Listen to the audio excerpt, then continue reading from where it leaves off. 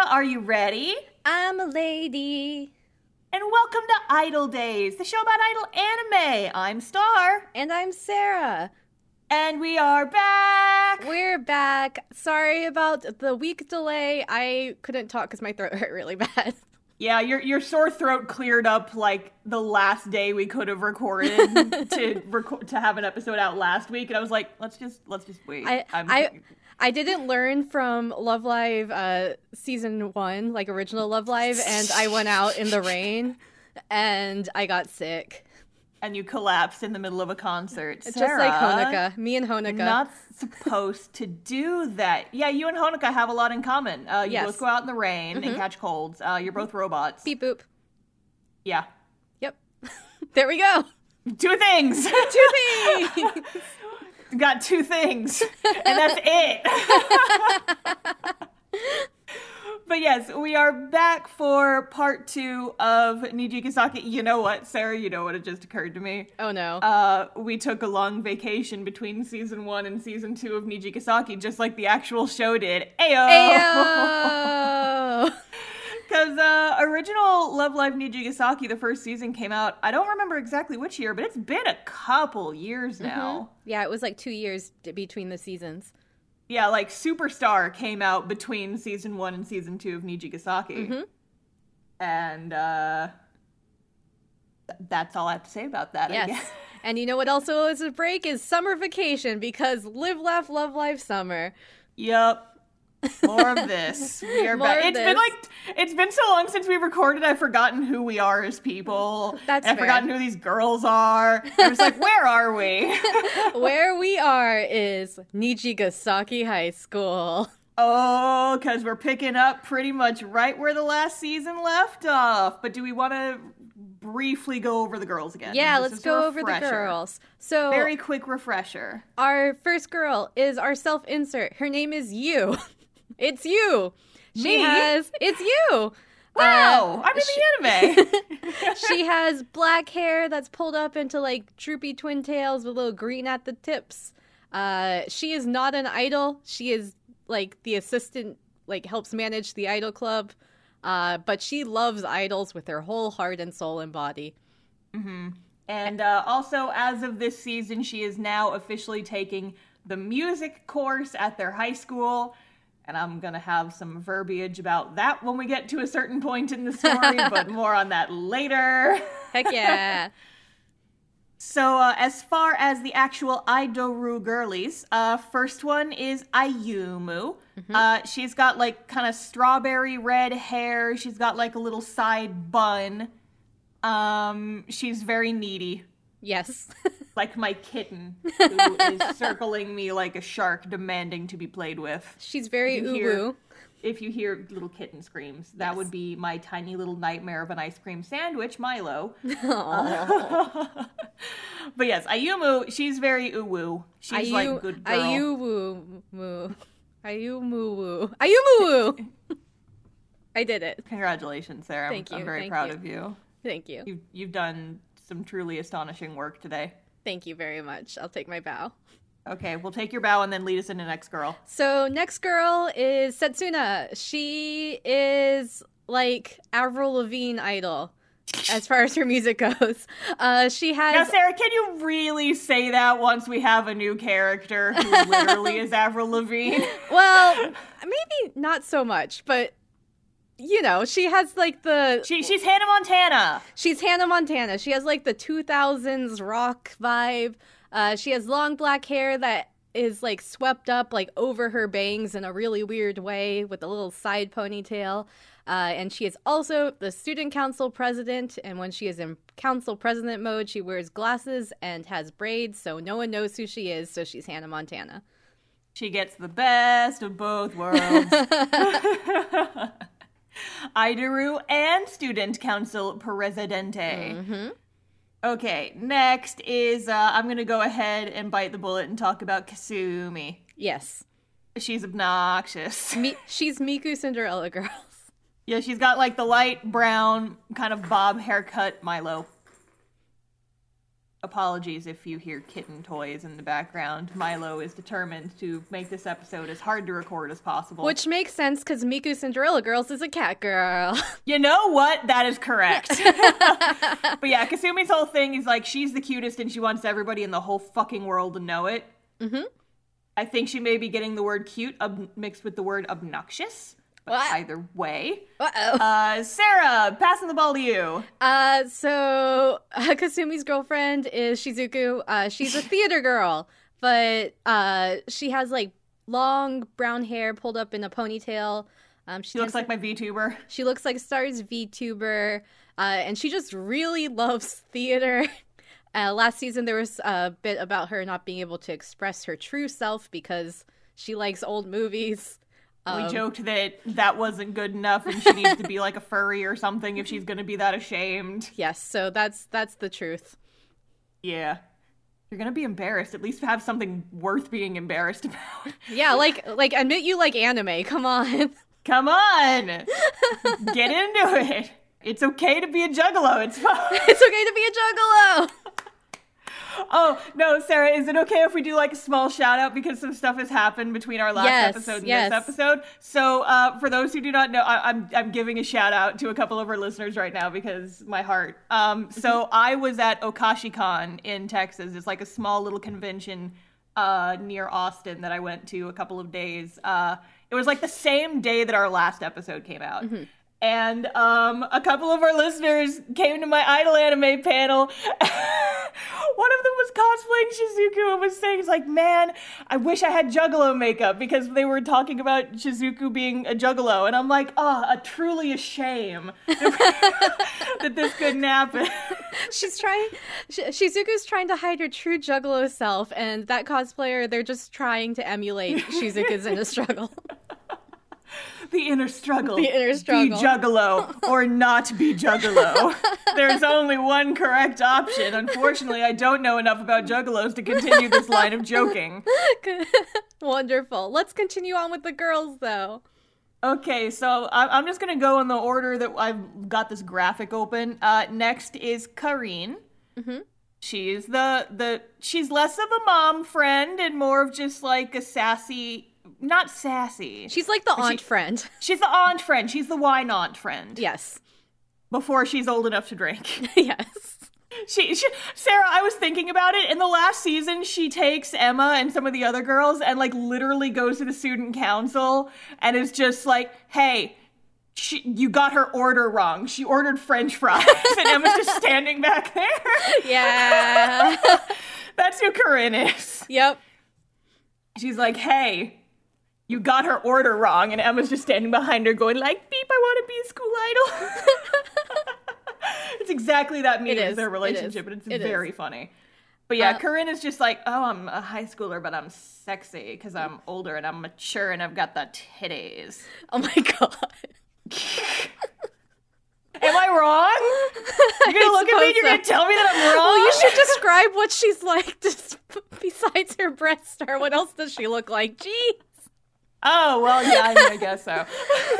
It's just, listen, that's what the animators clearly think is important, okay? It's fair. So yeah, she's got like straight across bangs, and she's got like I don't want to call it like a vacuum seal haircut, but her hair kind of like clings to her neck and her shoulders, and so it's just kind of like her hair has an hourglass shape almost. Mm-hmm. It's like a whoosh. And she's kind of like got dark blue, black hair. Yes. And then we talked about Emma, which is the girlfriend in the back at the Wendy's because she looks like Wendy. I wasn't even thinking about that part. She has red hair and 2 braids and little freckles, and she's Swedish. Last season, we pretty much didn't get much personality out of her because all of her episodes were just to support Korean. Yeah, and so it's been like 3 weeks since we watched this season because we had to hold off because Sarah had her throat injury, and I forgot if Emma got any more. I don't remember if she did, which means that she probably didn't. I mean, I don't know anything extra about her. I feel like I don't know more about her character. Yeah. So there she She's is. Swedish. She's the fast food mascot. Mm-hmm. All right, so next what I'm going to talk about is She's the hype girl. Mm-hmm. She is blonde. She's got a ponytail in the opening scene. She does a backflip. Forbidden technique. The forbidden technique. I'm glad we both wrote that down. No, I wrote that down verbatim. Like when I talked about the opening, I does the backflip. Forbidden technique! My only note about the OP is I does the forbidden technique. That's all I have written. Listen, it's the most important part. It's so important. But yeah, she's just like, hype, energy.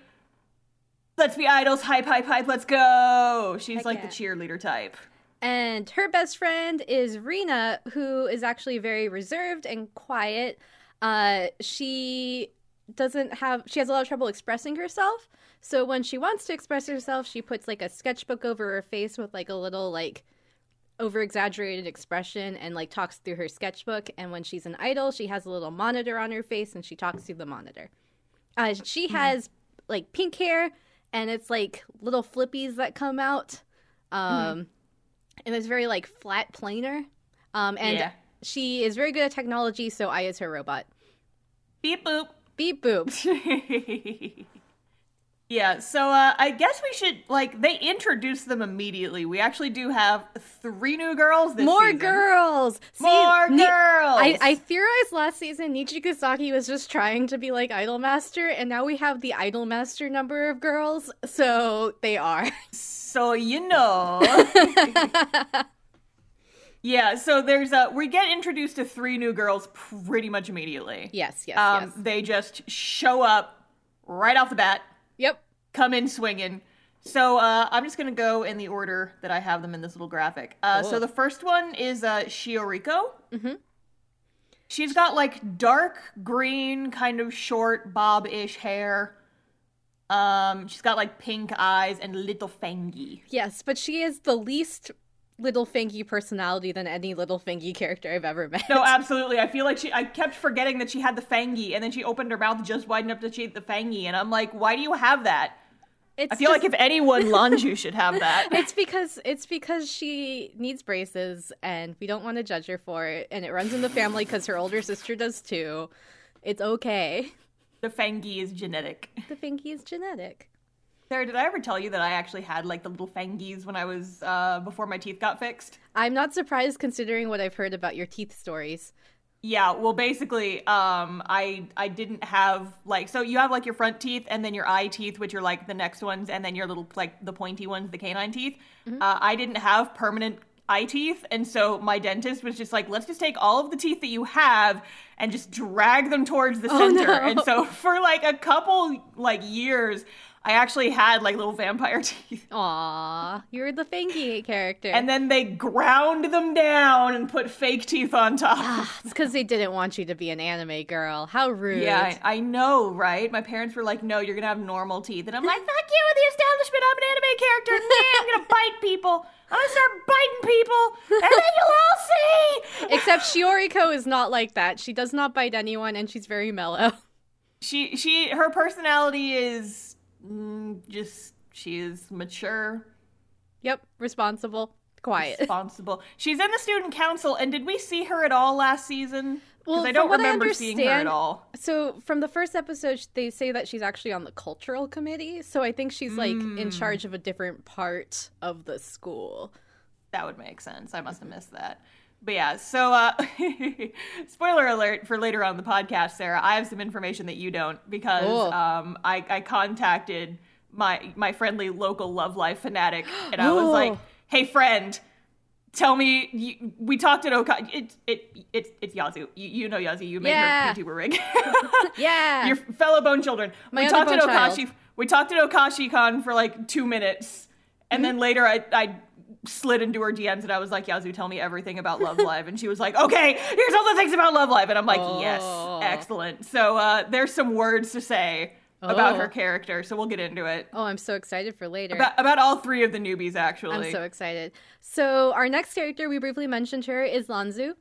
Mm-hmm. She has pink hair and 2 little like loopies, like kind of like the Kotori loopy, but on both sides. Yeah, she's got like, she made hair bows. Yes. Just like on the side of her head. She's pretty cute. I wanted to like her, but her character is so weird. Shoot. Well, here's the thing. Her character is really weird, but for some reason, I love her.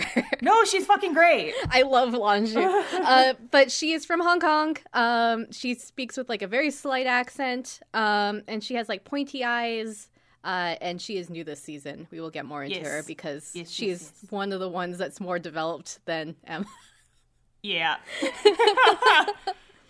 Emma's just sitting at the bottom of the rankings and just being like, maybe someone will care about me someday. Oh, God.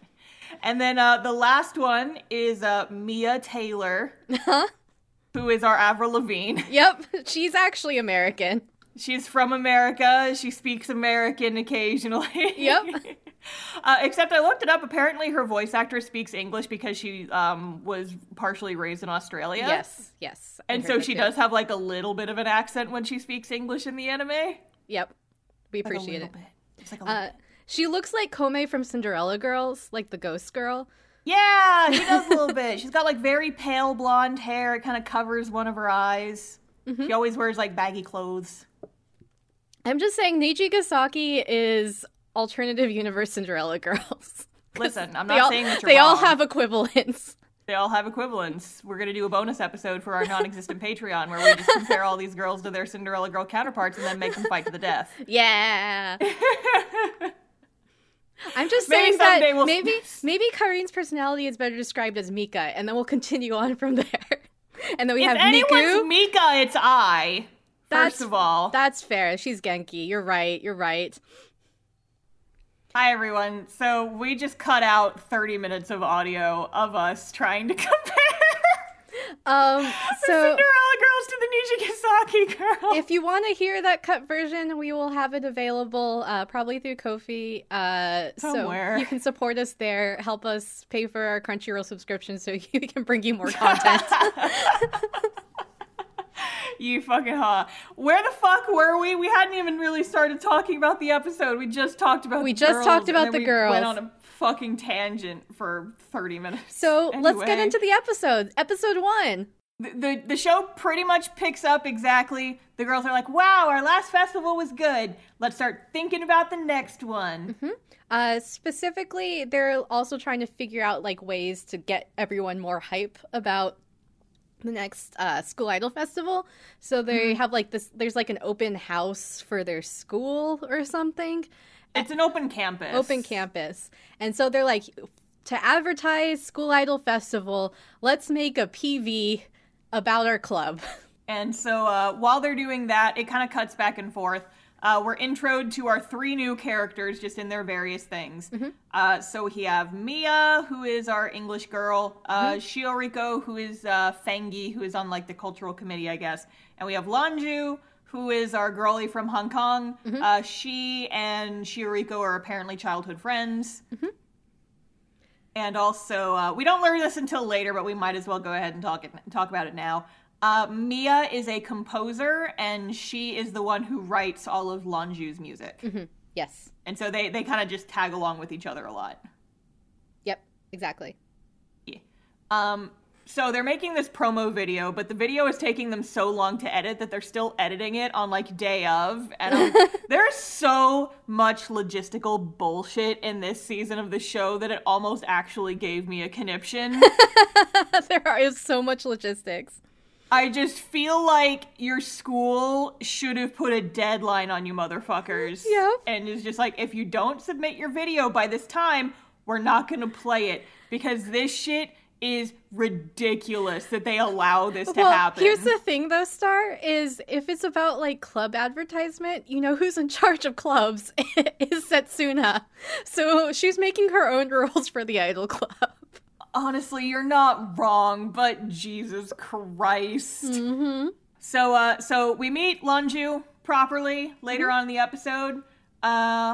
She seems very excited to meet the girls. I guess she had watched the last, like, school idol festival, like, streamed from Hong Kong.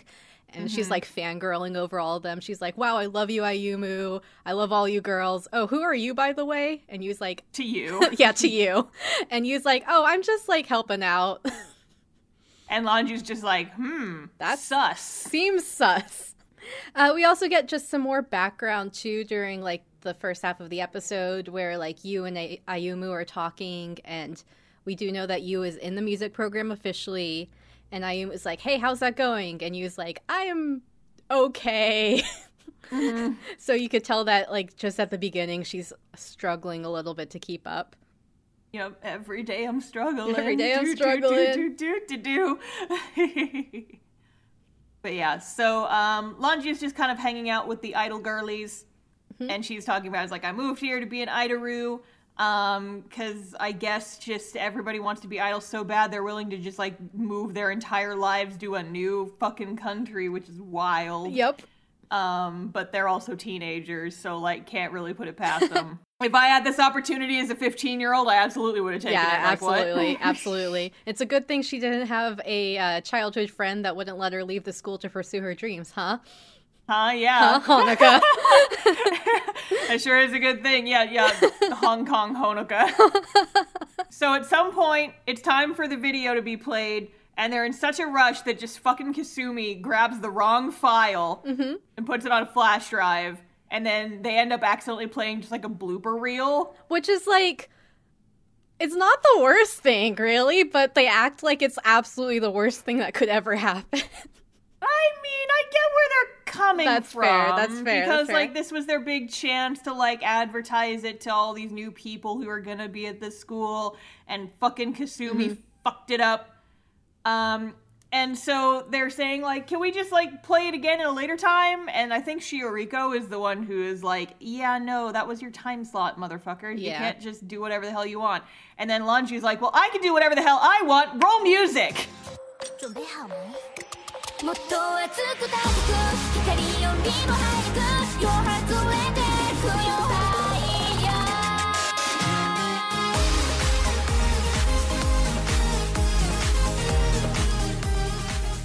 And then, because she's an idol, she spawns a stage. Just up on, like, the second floor of the school. Yep. So Lanju, her music is very, like, feels very, like, modern, like, American or K-pop style, you know? Like, it's very, like, a lot of, like, electronic, mixed beats, some auto-tune, some not. A lot of, like, randomly thrown in words of different languages, like... Yeah. A good fucking jam. It's a good jam. And also, it's, like, the lyrics are pretty much her just talking about how great she is. Yeah, it's like, I'm just the best, fuck you, I'm the best, I'm Lanju the best. And I guess her doing her song has stalled enough time for the school idol girls to get their shit together and get the actual PV to play afterwards. Yeah, and so everyone's like, oh my god, Lanju, you totally saved the day! You're gonna join our club, right? And she's like, nah. Nah, because I guess specifically she's, like, looking at you and she's like, I don't want to be the type of idol who needs to rely on fans to do good. I just want to, like, create content and give it to the world and not take anything from them. I'm an influencer! Basically. Yeah, and so, also, I think she tells you, it's like, why are you wasting your time on this club? If you want to be a musician, you should quit the idol club that does music-based activities and commit yourself to fully writing music. For who? For somebody. Maybe the idol club. I don't fucking know. But you're wasting your time. And then but you actually, surprisingly, because I was expecting this to be like, and now Yu's gonna have a conflict in her soul, but it really is just her being like, nah, I'm gonna stick with the idol club. Yeah, I wrote that she says, fuck you, but in a nice way. I just said, you says, nah, thanks, though. Nah, thanks. Nah, thanks.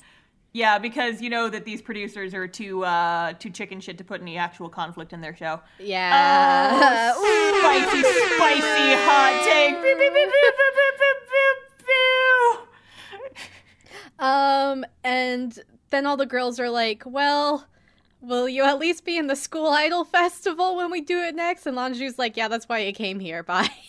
She came specifically because she wanted to participate in the idol festival. I'm like, did you have to move here to do that? You could have just done it virtually. Yep. Or, like, just taking a plane. Yeah, just taking a plane when it was happening. But you do you, I guess, girl. Yep. And then we get the ending. It also has the cute, like, almost like crayon-looking drawings. It's pretty chill. Pretty cute. It's about like trying your best. Can I say something about it though? Yes, I'm listening.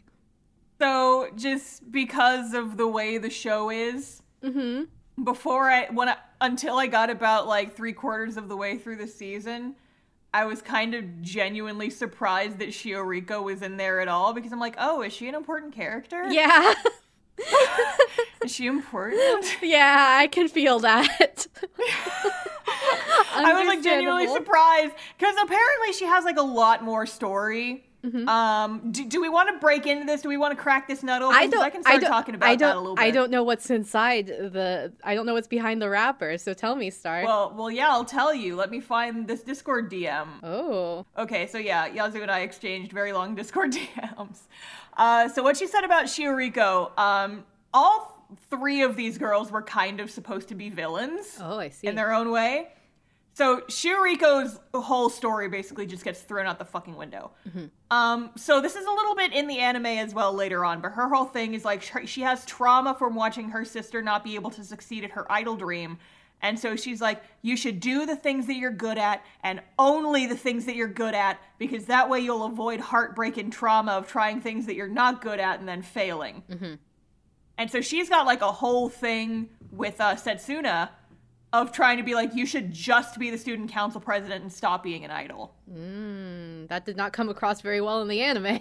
No, not even a little bit. Apparently, like, Setsuna has a whole mental breakdown about it, like a crisis of just like, should I just do this, or should I try to continue being a school idol? And she apparently has a lot of conflict about that. And the producers were too chicken shit to put it in the show. That would have been interesting to actually watch. That would have made it an interesting anime. I'm like, I don't even fucking go here and I'm mad. I don't even go here and I'm so mad. Aww. Cause like she doesn't do shit in the show. Yep. I genuinely thought she was just gonna be an NPC until we suddenly have a whole episode about her trauma. Same later here. On. I was like, who are you? Like, who are you? Who are you? Am I supposed to care about you? Because I don't yet. I don't. And then she just suddenly has like the one episode where she just kind of gets over her trauma and joins the idol club. I'm like, wait, where'd you come from? Yup. Who are you? What's your deal? Oh, I'm really sad we got a watered down version if there already was good plot that existed. No, there was apparently already a very good plot in the Superstar game, and the Nijigasaki producers were just cowards and didn't put any of it in the anime. They totally botched like all of their storylines and just gave us this like pleasant version, because no conflict can exist in our anime, because if the girls don't like each other, we won't be able to sell as much merch. Boo. Boo. Boo. Give me problematic faves. Boo! Give us the problematic fades, Bushiro. I want to love-hate Lonju so much, and you just made her weirdly pleasant, and I'm just like, shut the fuck up! Give me this bitch! Give us a bitch! Well, give me a bitchy girl who inspires the other girls to improve so that they can take down the bitchy girl, and then she gets a redemption arc and then joins the club. Give me that shit! Yeah, we want her more to be like Shiho Wake Up Girls, please. Give me like we fucking love Shiho! Yeah. I was literally just listening to the Wake Up Girls episodes recently. Shiho's the best thing to come out of Wake Up Girls! We went to a point where we're like, we should just make this anime should just be about Shiho. I just want a Wake Up Girls anime only about Shiho, because she's the most interesting character in the entire anime, because she's a bitch and then she figures her shit out. Yeah. And I love her. And we could have had Lonju be more like that. Sadness. I know. I slam my face into the desk and I'm going to start biting people. Because of your little fangy that's in your my soul. Little fangies. I still have little fangies in my soul. I'm going to start biting people. So episode 2. Back to our watered down version of Nijigasaki that's not like the game. So speaking of festival, it's time for them to start planning the next school idol festival, because they're going to have at least 2 a year, if not more. But there's because some... that's like Love Hell Live works. We can't just have one per year because then students would graduate. So we have to have multiple per year so that we can milk as much out of these characters as humanly possible. So there's just right now there's some like I don't know what to do because there's so many it really is most of the conflict is logistics. Yeah, it really is. So they're like, well, we have to figure out what to do because there's a lot of events happening in this semester, including the cultural festival, which is like scheduled the week before our current schedule for Love Live. And how are we going to make it so students have time to prepare for both? And that's a now, question. Sarah, to be clear, it's not Love Live. Oh, they it's make true. it very clear that they're not participating that's true. in Love Live. This is the School Idol Festival. Stars here like, actually. Actually pushes up glasses like an anime character. Actually, you're getting your facts incorrect, Sarah. This podcast is trash because you always get your opinions wrong. You're right. You're absolutely right. But yeah, so at some point we do get the OP.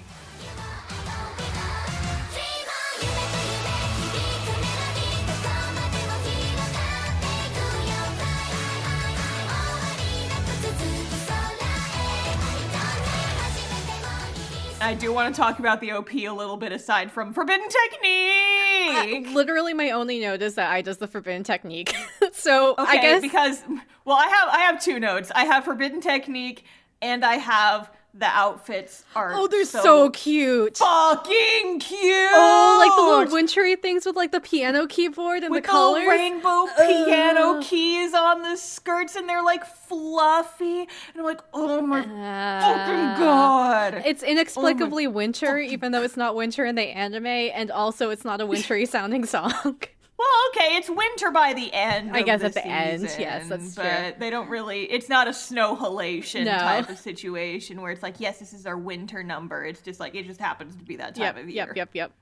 But God, like I legitimately, so I want to cosplay these. They're so cute. They're so fucking cute. Big agree. Oh. And there is the Forbidden Technique, which is the most important part. Technique! If you don't know what the Forbidden Technique is, it is a reference to our Love Live Sunshine episodes. or don't. I think it was Love Live Original, right? Wasn't it Honoka who does it? Oh, it's Sunshine. It's Chica. Oh, she it's has Chica. Like that whole episode where she's trying to learn how to do a backflip. Oh, right. It's in the second season. It's Sunshine. So Love Live Sunshine reference. Forbidden Technique. Forbidden Technique. You gotta do the backflip because it's the Forbidden Technique because like. They were like, I forget exactly. They call it the Forbidden Technique. I don't know why. It's just forbidden. Yeah, like Canon or fuck. There's too many characters with like the K names, 5-letter K names. Kanon's just like, I can teach you how to do the Forbidden Technique that we tried to do, but it's gonna be a lot of work. And it turns out it's just doing like a backflip. Yeah, backflip. Do the backflip, and then that dance has just been the bane of all Love Live cosplay dance groups' existence because of the Forbidden Technique. Because of the Forbidden Technique. So, anyway. episode 3. So, oh wait, we're in episode 2. Which episode? No, we're on episode 2 still. Oh shit! Because I'm like, we have a whole episode here. Hello, Sarah. Hello. Skipping it forward. Yes. The Nijigasaki girls get a visit. From some other N girls. Yep. We assume that they are existing characters. They're not important. They are, because one of them is the fucking the pigtail one that we ranted about at the beginning of the last episode. The baseball one. Or a different pigtail one. She's somebody. Somebody. God, who the fuck? It's like, it's not clear as a fuck. I'm gonna look it up. It out. All good. But Emma's apparently friends with them because they are also students at an international school, so they have different cultures. Jennifer! We did talk about Jennifer. It's Jennifer. Top idol Jennifer. I screamed when she showed up because I'm like, it's her! It's Jennifer! You're like that image of Leonardo DiCaprio with the popcorn. Pointing, yeah. It's Jennifer! It's her! We yelled about her last time because she's like the first one that pops up when you Google the N girls. It's Jennifer! It's Jennifer. And I'm lightheaded now. but they are just there because they're friends with Emma, and they're like, hey, we want in on this school idol thing. Why don't you do a performance with us sometime? Well, okay, so it's from what I took from it is that they were having like a concert and they wanted to do like a joint concert. It wasn't really related to the festival. That's true. So they come specifically because they're like, hey, Emma, we want to dance with you, and maybe you can invite Lanju. She's in your club, right? Yeah, we've seen her concerts before. She's really good. And all the other girls are just like Excalibur face. Cringe. And, but they're also surprised because they're like, we didn't know that Lanju was putting on concerts, huh? Yeah, and so, I'm skipping ahead a little bit. But, Emma, Kasumi, Kanata, and Rina, all end up, like, stalking Lanju for, like, part of the episode. Because we wouldn't have a Love Live season without somebody following someone around. Yeah, and so they're just like, when's she gonna do a concert? When's she gonna do it? And she's, like, going shopping. Yep. And just, like, doing random shit. And then eventually she makes her way over to a stage and just, like, does a little concert and then immediately leaves. And they're just like, power move. She does power move. And afterwards, they're all discussing, like, her concert together, and Lanju shows up, and she's like, oh, hey, thanks for watching my concert. And they're like, we're not here for you because we're totally not stalking you or anything. And she's like, hey, come to my house, though. Yeah. There's one thing I want to sneak in here before we forget, because there is an important scene earlier. Yes. And we kind of skipped it because notes are all over the place. But we have, like, a scene of you in her music class. And she's, like, taking a test. And then Mia, little American girl, comes in, takes the test in, like, 2 minutes, and then fucking walks out. Power move. Yep, absolutely power move.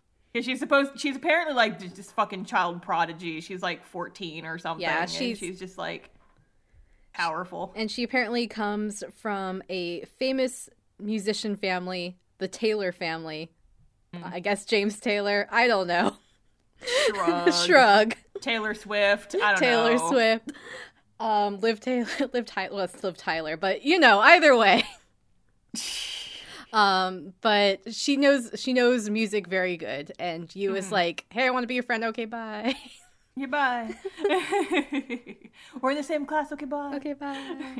But yeah, so anyway, back to Lanju. Yes, she lives in a penthouse. She lives in a penthouse. She's a rich girl. Penthouse suite. And so Emma is like, are you sure that you really want to perform all by yourself? Because you'd have a lot of fun if you were with us.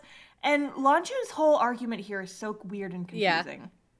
It's like, genuinely, I don't know what she's talking about in this scene. The best I can get is it's like Emma's kind of like, hey, if you join Idol Club, you'll have all of us to support you and you'll do really well. And then I guess Lanju's argument is like, I don't want to be in the Idol Club because if I have to rely on people to support me to do good, then that's bad, so I don't even want to risk it, kind of thing. Yeah, I mean, that makes sense, but at the same time, some of the arguments she makes is like, I don't want to be in a club where the fans are just important as the idols. And I'm like, who said that? Yeah. Why is that important to you? The fuck are you talking about? Yeah. This whole conversation was so confusing, and then all the other girls were like, you have the wrong idea, and I'm like, I don't even know what we're talking about! What's going on? What's going on? But then there's a cute thing afterwards where they're like, we're gonna prove you wrong, and why don't we, like, at the school idol festival, we'll all have concerts. Not at the festival, at the joint concert. Oh, at the joint concert. Yeah, it was earlier. You have to come and watch us, and we'll convince you we're sure of it, right? And then there's like, whatever, hair flip. And then there's a cute visual metaphor afterwards. So we have the swings. Yeah, the swings. We have so cute. We have the four girls, and they're like out on the playground on the swings, and they're all talking like, how can we convince Lanju? What's something we can show her that only us can do together? Like what? We feel like she did good in her performance, but it felt like she's really missing something. She needs to learn how to connect with other people more. And like as they're talking, like they're swinging out of sync, but like in the end they're all swinging together, and then they all look at each other, and like Emma's like, we should form a small group, and they're like, yeah. Like after they're in unison. It's so good. It's so good. It's I'm a very thank you, good Love Live, for the visuals. Thank you. Thank you. It was a very, very good visual metaphor. Very cute. Yes. So episode 3. So again, we're following these 4 girls. So once again, it's Emma, our transfer student, Kasumi, cutest, obnoxious, Kanata, sleepy, and Rina, cyber chase. The shy one. The shy one. And so they're trying to come up with ideas for the joint concert, but they're like, all of our ideas are too different. And a lot of this episode is just filler of them like doing sleepovers at each other's house, trying to figure out what they want to do. Yep. And meanwhile, while they're all trying to figure out what to do, Yu gets a assignment in her music class to make a composition, right?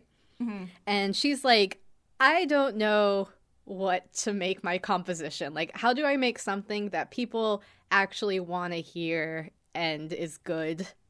Yeah, and then at some point Mia comes up and talks to her and it's just like, you don't have to make something like that you actually like. Just just do what the teacher says and make something will get you a good grade, and then you just forget about it. And then Yu's like, I don't know if I want to treat my music like that. So then she talks to her girls at the club, and the girls are like, you know, I kind of agree that that's not exactly the right thing to do. Because, hey, we love you, and whatever you do, we will love because we love you, and we just want some music that shows off who you are as a person. And Yu's like, but I don't know who I am as a person. I feel like I'm just a personality construct meant for the audience to project onto me. But then they're all like, no, you really do have a personality. Your personality is that you love us. Your personality is that you're a total simp. So you should write a song about that. But then she's all like, wow, you really showed me my uniqueness. Like, I couldn't see it on my own, but my friends showed me who I really am and what direction I need to go. And that's what's special about the club, is that we all help each other. Lonju! She's not here, but that's what it felt like. So, meanwhile, our little subunit of the 4 girls, I guess their concert's like tomorrow.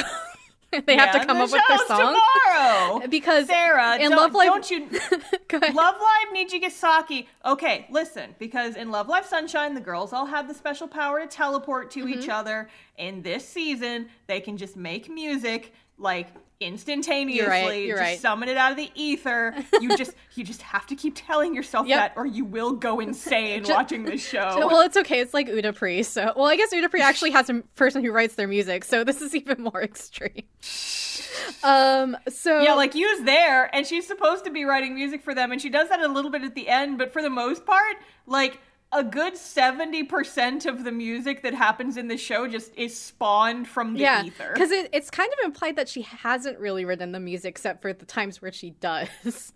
So yeah, no, I'm telling you, it's like 70% of the music, like all of the songs in season 1, because she hadn't learned how to write music yet. Yep. And like most of the songs in season 2. Yep, they just exist. You didn't write those. Nope. Where'd they come from? But Sarah, once again, think about logistics. Magic power. You're right. You will go fucking insane in this show. And I'm going to have a whole fucking rant once we actually get to the festival. Yeah. Because I was screaming at my screen. As someone who used to run clubs in like high school and college, I was fucking hollering at my screen.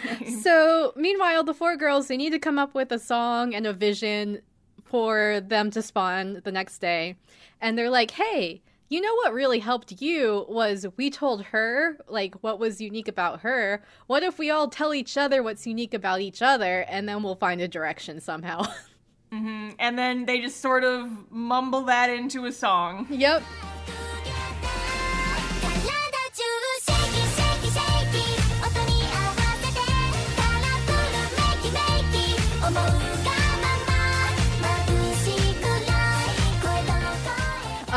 The song. So we had someone on our Discord post these outfits before. Star, what do you think? The song is fucking cute. It's adorable. The song is adorable. I love the song. It's like shaky, shaky, shaky. Yeah. Just something. It's I can't sing it, but it's very like happy pop. Very cute. It feels like it would have been like a 2010s J-pop song rather than more of a modern one. Yeah, the lyrics are all about, like, coming together to see things that you couldn't see alone. It's very cute. It's definitely trying to get Lonju to, like, get the point across that, like, you're not better just because you're solo, because we're power friendship, we're stronger when we're together. The outfits. I love them. No! I would wear that. Sarah, I would just wear that casually in my, like, around. Casually? Sure! Yes, I love but not it. for an I idol would wear it for an anime idol concert performance. too. They're like little presents. It's so cute. They look like they are wearing Christmas wrapping trash bags. I love those outfits No, so Sarah continues much. to have the worst taste. It's like they're very... You liked the piss rainbows and Wake Up Girls, and now you're genuinely telling me that you like the trash bag outfits from Quartz. I love them. They're like what a weird Asian auntie would wear. I understand. I would totally, if these were made out of flannel, I would absolutely sleep in them. No. These are not I'm not stage talking about outfits. wearing them to bed. I'm talking about wearing them out to like a date. Like they're nice. But they look like sleeping No, clothes. they look like the powerful, like fashionable Asian aunties' clothes, and I would trust. They do not. I would trust. At all. I would trust Asian aunties to. If an Asian auntie walked up to me wearing this, I would assume she just rolled out of bed. No, they're adorable. They're high fashion, No. and I love them. They are the lowest possible fashion. They are top tier idol outfits. The thing that's interesting about them, and here's the thing. Idol outfits, fashion, what makes it good is making it to be a conversation piece, and they are the biggest conversation piece of the season. When? That's what fashion is! It's to make people interested and excited, and I love them. They're just ugly plaid They trash are bags. so cute. If they were They're okay, little listen, presents. this would be more forgivable in like an actual Christmas themed song. No. But it doesn't match the stage. They're It so doesn't cute. match like the actual theme of the song at all. Yoi Kusama would It's- wear it. She's an artist. I trust her. They're so good. Sarah continues to have trash taste because she likes trash bag outfits. Ayo, hot take. Well, just see me walking around in that when I go to the grocery store, and I'll just be happy. You know what? You can do that, and I'm gonna sit like at the other end of the aisle and just laugh at you. Just be like, listen, it's comfy, cozy. Yeah, it's art. It's a statement piece. Anyway, I cannot fathom the fact that fucking you like love this. them so much. Although you've always had terrible taste, so I guess it makes sense. Because you like the fucking piss rainbows. You mean the Wake candy Up Girls canes? piss rainbows. The little candy cane outfits. The piss rainbows. Ugh. Anyways, Lonshu and Shioriko are watching, and they're like, cool. They're like, actually, Yeah. like, wow. Yeah, we're just like, well, There we go. that's a song. They're wearing trash bags. I don't know why they would do that. No, they're so My cute. headcanon is that they legitimately just ran out of time to make the outfits, and then they just Star, use, like, Christmas themed trash bags. you act as if anyone makes these outfits. They just exist. Let me have this one. You could have spawned anything out of the ether, and you chose that. No, I love them so much. They're Ugh, so disgusting. good. They're so different. That's the thing that's fun about them. Disgusting. And then also at the end of the episode, Yu performs her composition in class, and everyone looks impressed, but especially Mia, who's like half listening to everyone else and then like perks up when Yu starts her music. Yeah, and I'm pretty sure that this song is just a piano version of the ending credits song Yes, it from is. last season. Yep. Which is like, that's plagiarism. She plagiarized that music. So She episode heard 4. it in the last season. Episode 4. So now we have the I and Corinne episode. Because these two are bros all of a sudden. Yep. So at the beginning of the episode, I's like, I want to do a streamed concert. I want to be a Twitch streamer. I want to And be a VTuber. specifically, she says she wants to do that so people can watch her concerts who can't come physically. Yes. And then I wonder what her motivation for that would be. We'll find out soon. In like 20 seconds. So at some point too, she's like, hey, anyone want to also form a subgroup with me? Because what the other girls did was really cool. And like Emma's like, hey, Karine, do you want to do it? And she's like, nah, I'm better as being like in competition with other people than being in a group or whatever. I'm better solo. Flips my hourglass-shaped hair. But then we see Corinne is just like randomly out shopping, and she bumps into and I's friend, whose name I did not write down. But I introduces her friend as like, she basically calls her sister, but like they're not like actually related, but they grew up like right next to each other. And this friend is a little bit older than her, but like they have this like strong childhood bond together. Yeah, but the friend has been hospitalized for a really long time and apparently just got released, so they're out shopping and just enjoying themselves. And then they're like, hey, Corinne, you want to hang out with us? And Corinne's like, are you sure? I don't want to detract from your stuff. And I is just so friendly. She's like, no, come with us! Let's hang out! But actually, friend and Corinne actually hit it off pretty well, so they kind of become friends too. Yeah, and we find out that the reason I wants to do a virtual concert is so that her friend can watch, even though she might not be able to come in person. Yes, hence the virtual stream, hotel, all the sad times, right? Yup. At some point, though, like during the times where they're all hanging out, like sister friend is looking on at like I having fun, and it's just kind of like wistful, or like I and Corinne are doing something and they're like, hey, do you want to join us? And she's like, no, I'm just going to sit here and watch. Yeah, and so we find out later, just through like conversation with I and Corinne and them and Friend, we find out that Friend is just like, I've been hospitalized for so long, I've just been really lonely, and the I is like the only person I really have. But I've been hospitalized for so long that I've kind of forgot what fun is supposed to be. Yeah. And I want to help her rediscover what fun is, but the friend is just like, I think I'm just holding you back. You shouldn't have to worry about me. You should just go be a person. You're wasting your time on me. And I was just like, shut the fuck up. I love you. Because I's a good girl. Yeah, but Friend is like, yep, I love you too, and that's why I'm just gonna stay back here and just support you. Yeah, it's kind of sad. And so I is trying to get ready for a concert, but she's just very concerned. And then Corinne's just like, well, if you don't want to do the concert, maybe I'll just do the concert. And I's like, well, no, I still want to do it, but what if you did it with me, you bitch? And Corinne's like, okay, fine, I'll show you that I can perk you up better than you can perk your friend up or whatever. And then they start making out. And then they start kissing.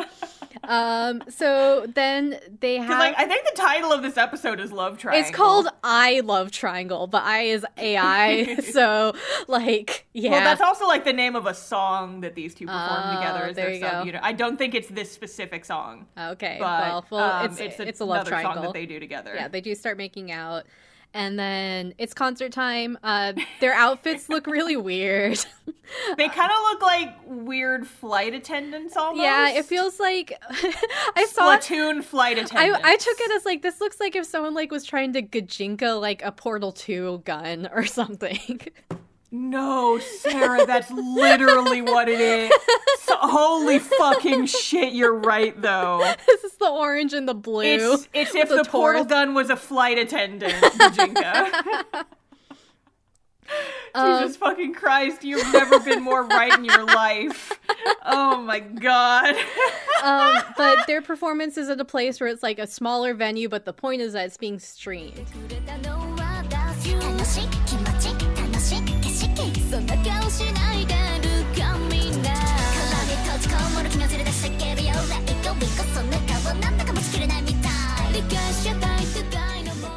And like while they start performing, like the friend is outside and like watching the performance on the phone, but kind of like breaking down while she's doing it.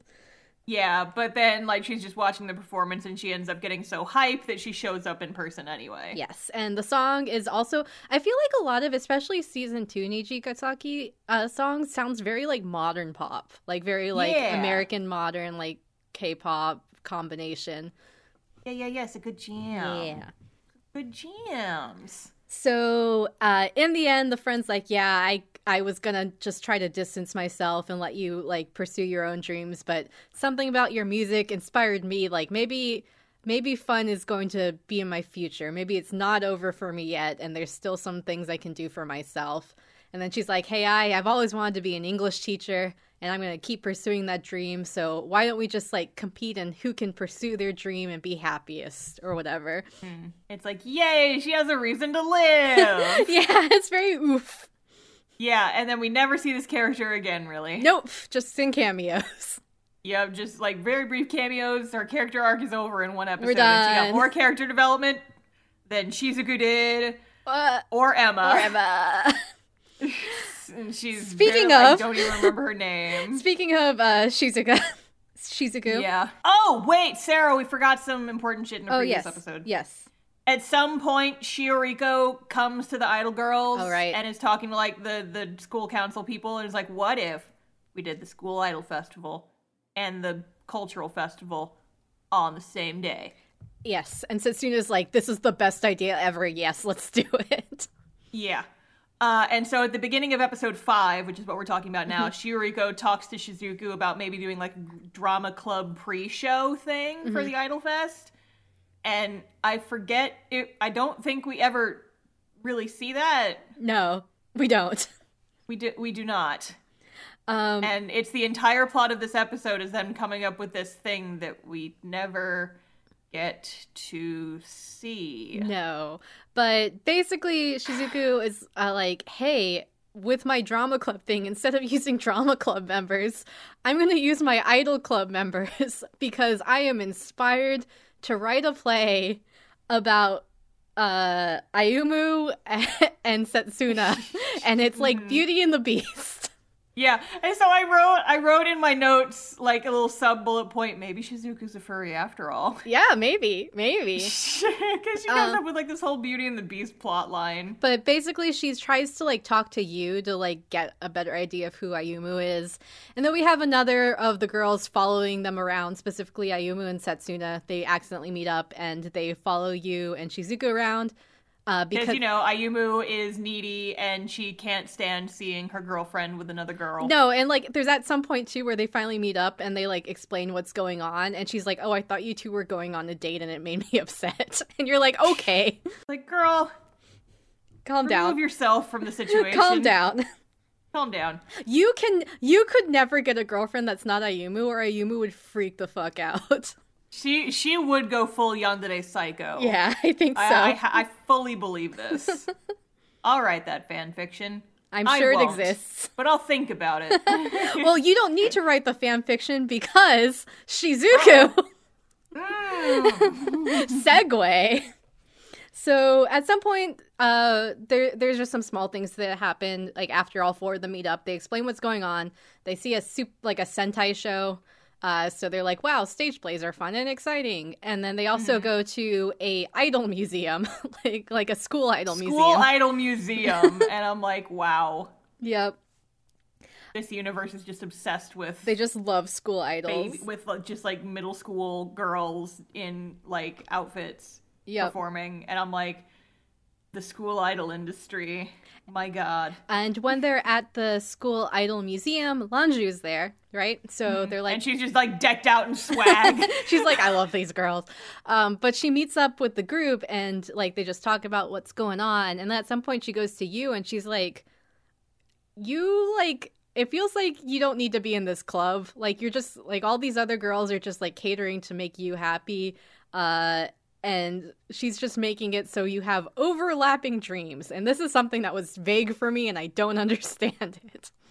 Yeah, it's, I don't know. Lanju's she's got so watered down that she got confused about what her plot is supposed to be. Yeah, but you once again, like, brushes her off and is like, fuck you. I'm gonna do what I want.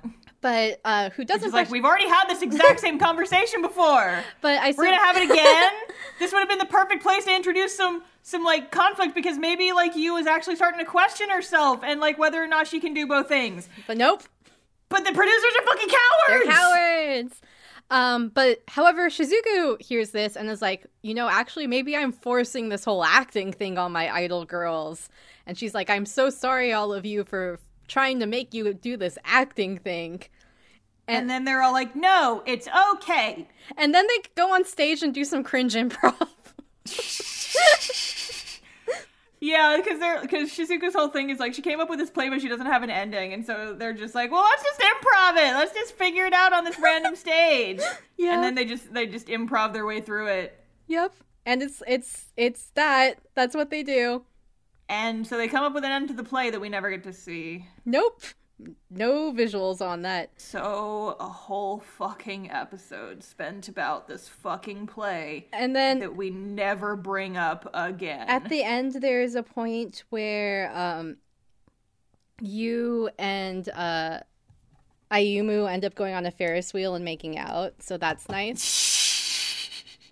They kiss. They totally don't. They do. I'm gonna let Sarah have her dream. I have a screenshot. Hold on. Oh, do you? Yes, they absolutely send me kiss. that? Yes, hold on. Let me figure out where I put it. Pixar didn't happen. Pixar didn't happen. While you're doing that, I'm just gonna say, like, this whole episode is kind of a conclusion to the Shizuku arc we got in the last season, where she kind of finally comes to the conclusions like, it's better that if you're true to yourself, you're more powerful than you could be if you... Why is this called iukiss.png? What the fuck are you about to send? Because they're kissing! Sarah!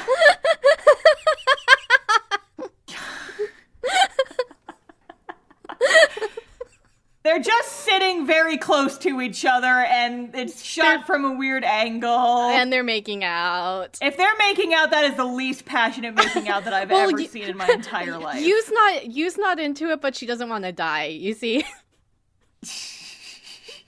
It's very dark, actually. Yeah, and actually, now that I'm looking at it, this is an extremely dangerous Ferris wheel. You very easily just jump the fuck out. Yeet yourself out of it. And now that I'm back in our DMs, I'm just looking at pictures of Leon Idolmaster again and just sighing wistfully at my wife. You can understand more about Leon Idolmaster if you listen to our Ko-fi Going Wild. Listen to our special bonus episode where we literally just fucking ranted about Idolmaster shit and Love Live Girls for a long time. Episode 6. Episode 6. Which one's this one? This is the Setsuna episode. Oh, this is also the logistics episode, but it's not. Gotcha. Right. So this is the first episode that gave me an aneurysm. I understand. So, basically, they have they're prepping for the Idol Festival. And all the clubs are working together because it's also the cultural festival. And the film club comes to the Idol Club and is like, let's film some behind the scenes. And they start interviewing Setsuna and they're like, what's your secret identity? The world wants to know. And she's like, no, I will never share with anyone. Mm-hmm. And the girls talk to her about it later and she's like, I like having a secret identity because it helps me keep the school idol and the president thing separate. It works out in my brain. Yep. But later on, she leaves the student council meeting and, Shiriko sees Setsuna with her hair clip despite being the the student council president or whatever. She's like halfway through her henshin transformation to become Setsuna top idol. And then Shiriko finds out that she's the same person. And I'm like, oh, that was really anticlimactic, actually. Yes. She just walked past the door when Setsuna was just giving her whole speech about how I can have both slices of cake. I can get the best of both worlds. I can't get the best of both worlds! You get the best of both worlds! But yeah, Shiriko walks in and she's like, yeah, I heard all that. I saw the hair clip. I won't get in your way. Just do whatever you like. Let's talk about this festival and just get down to business. Thanks, bye. But then we have our logistical drama. Which is apparently something that they didn't realize because they were all too excited about this idea, is that with having the cultural festival and the school idol festival on the same day, they will be over capacity and they won't have room to do all of the events for both groups. Presumably because the amount of clubs they have is enough to make a small building. So, no room. So what I took from this is they had an amount of applications to perform in the school idol festival and everything was fine. But then, at the last possible minute, right before the deadline, they get a whole bunch of other people applying, and now they can't fit all the school idol people in the same festival. Yes. And I'm just sitting at my desk screaming, there's a real easy fucking solution to this. It's first come, first serve. Well, you get your application in, and you're allowed until they run out of space. Well, you see, they can't do that because the School Idol Festival is where everyone's dreams come true. And if everyone's dream comes true if they submit on time, if people aren't able to join, then that means their dream isn't coming true, and the School Idol Festival they should have submitted earlier. It's not failure. A problem. Oh my god, no! This whole fucking shit made me so incomprehensibly angry. You are willing to change the layout of your entire event, this massive Idol and school cultural fest event. You are willing to change and jeopardize the entire thing less than a week before the festival. First of all, I'm sorry, applications closed less than a week before the actual festival. Are you fucking shitting me? That is a recipe for disaster. How could you fucking do this? This is the worst goddamn plan. I hate this universe. Don't think about logistics or you're going to go insane. I'm gonna be feral for a couple minutes though, Sarah, because the entire episode is about logistics. It is. Because they get the whole issue is that they get too many applications and they can't, an application. Okay. I'm going to try and calm myself down for just a minute here. Because here's the thing, you guys. As part of my fucking job, I do Artist Alley at anime conventions. And you can't just walk into an anime convention and expect to be given a spot in the Artist Alley. No. There's a limited amount of spaces. And the people, if you want to come, you have to apply for a space. And there's different ways of selecting who will be present in the Artist Alley. A lot of smaller conventions with less interest, less people applying, will do first come, first serve, where it's like if you apply for a table, you get the table and then it's easy. But if you have a whole bunch of different people who all want to perform, you have more applications than spaces, then conventions will do one of two options. Either you'll have a lottery system where everybody gets put in a bag, and then you draw out names, and those lucky winners will get an Artist Alley table. And that's seen as more fair because, it's not going to be the same people getting picked by a jury every single time. Or it's a jury system where the staff will look through all the applications and pick out the select few who will get to be there just based on their criteria. And this is prone to bias occasionally. So some people prefer jury, some people prefer lottery. I personally have bad luck with lotteries. Like whenever it's a lottery con, I never get in. But that's just me. Mm-hmm. But so what I'm saying here, listen though, when you don't get in, your dream isn't fulfilled. You see? And that's why it's a problem, because they need everyone's dream fulfilled. And if you're someone who doesn't get in, your dream isn't fulfilled, and then you are no better than Love Live. You see? I can feel my brain vessels in my brain fucking exploding, Sarah. I'm legitimately lightheaded from how angry this shit makes If me. only some people get in, that means that you don't really care about those people who don't get in, and that's not any good. You are torturing me. This is psychological torture. So they're like, yeah, basically, we can't say no to anybody, and now we don't have any room. There's our problem. Because we don't want to make anyone sad, because we are cowards. Sarah, I physically can't go on. I need you to describe the rest of the episode for me. So, basically,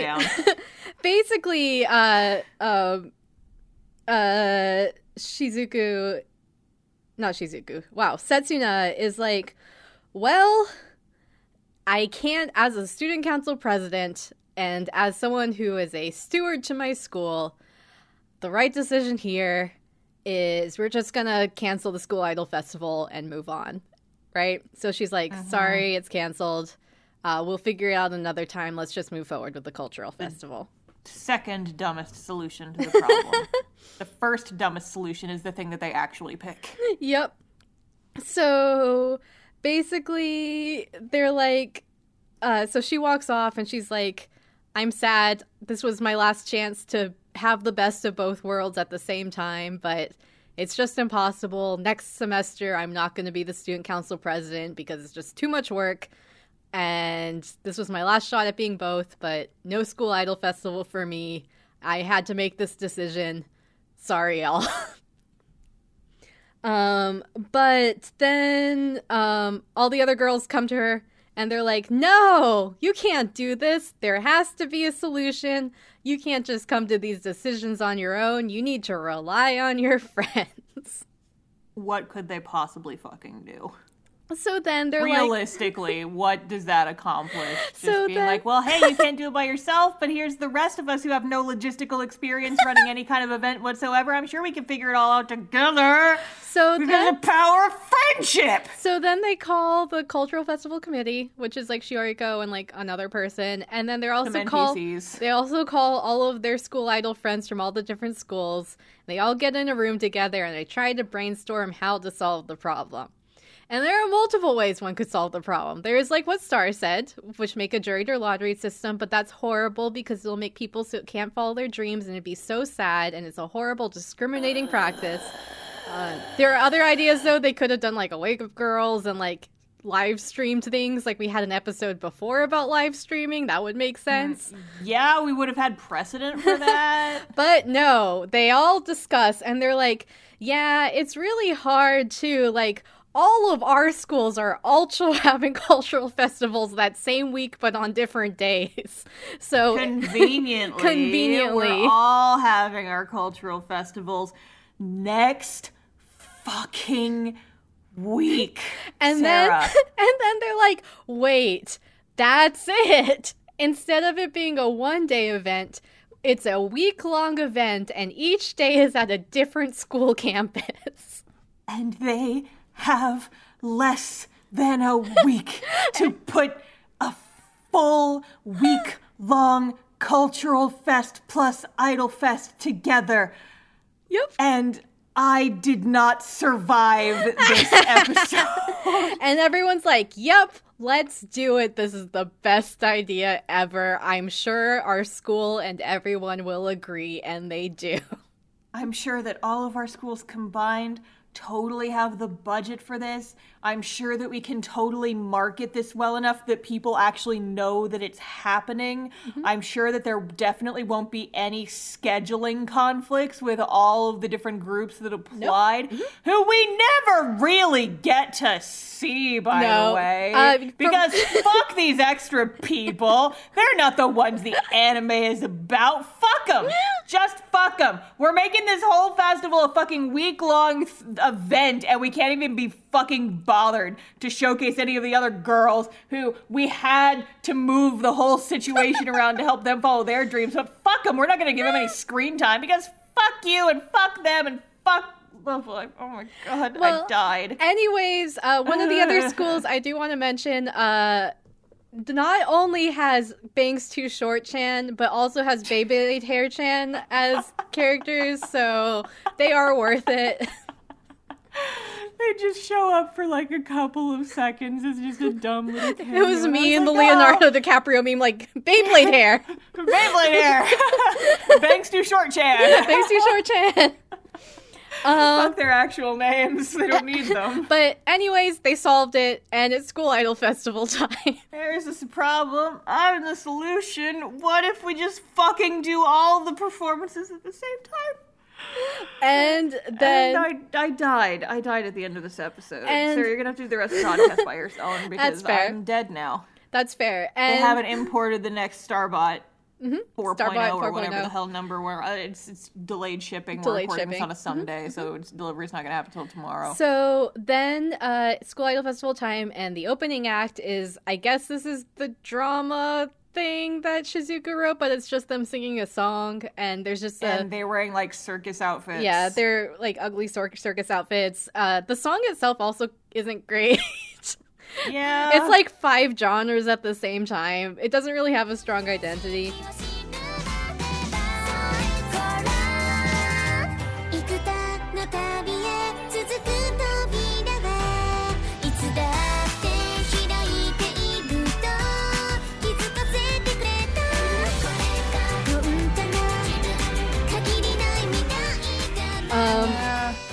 But they sing, so it's like the Setsuna, Ayumu, Shizuku group.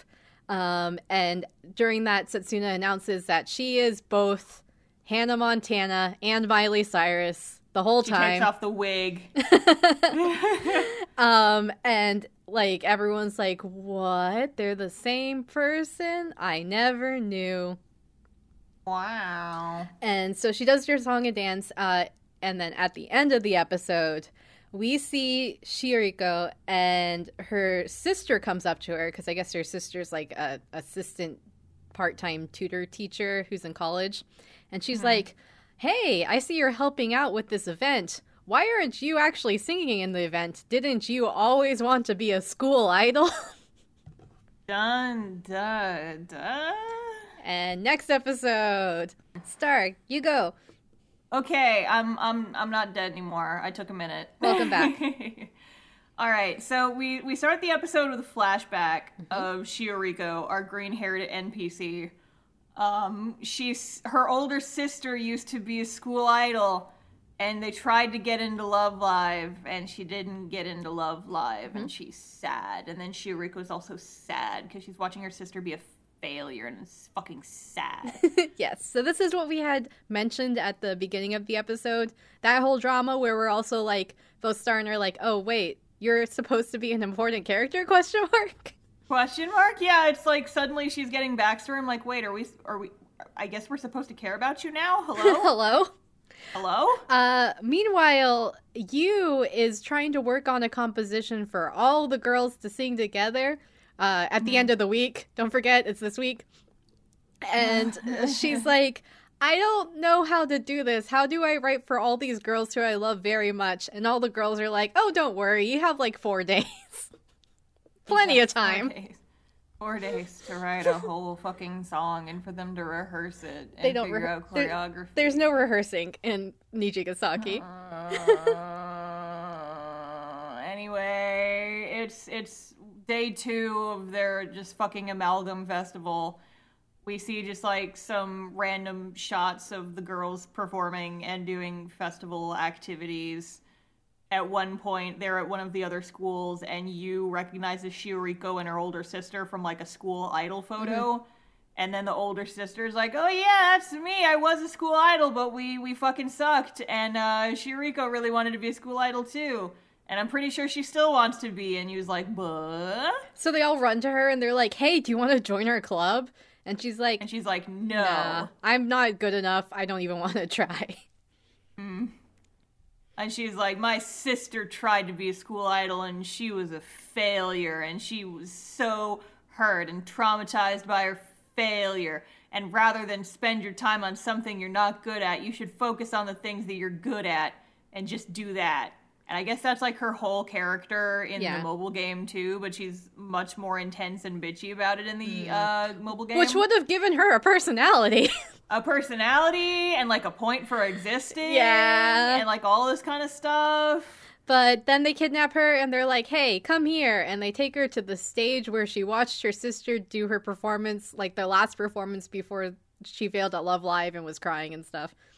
And then they're like, perform! Dance, monkey, dance! And her sister like, sister shows up and she's like, yeah, even though it was hard, it was worth it. Go be idol, sis. And she's like, okay, the best thing to do when you have trauma is just get over it. Just dance. And so she gets over it, and she sings a little song.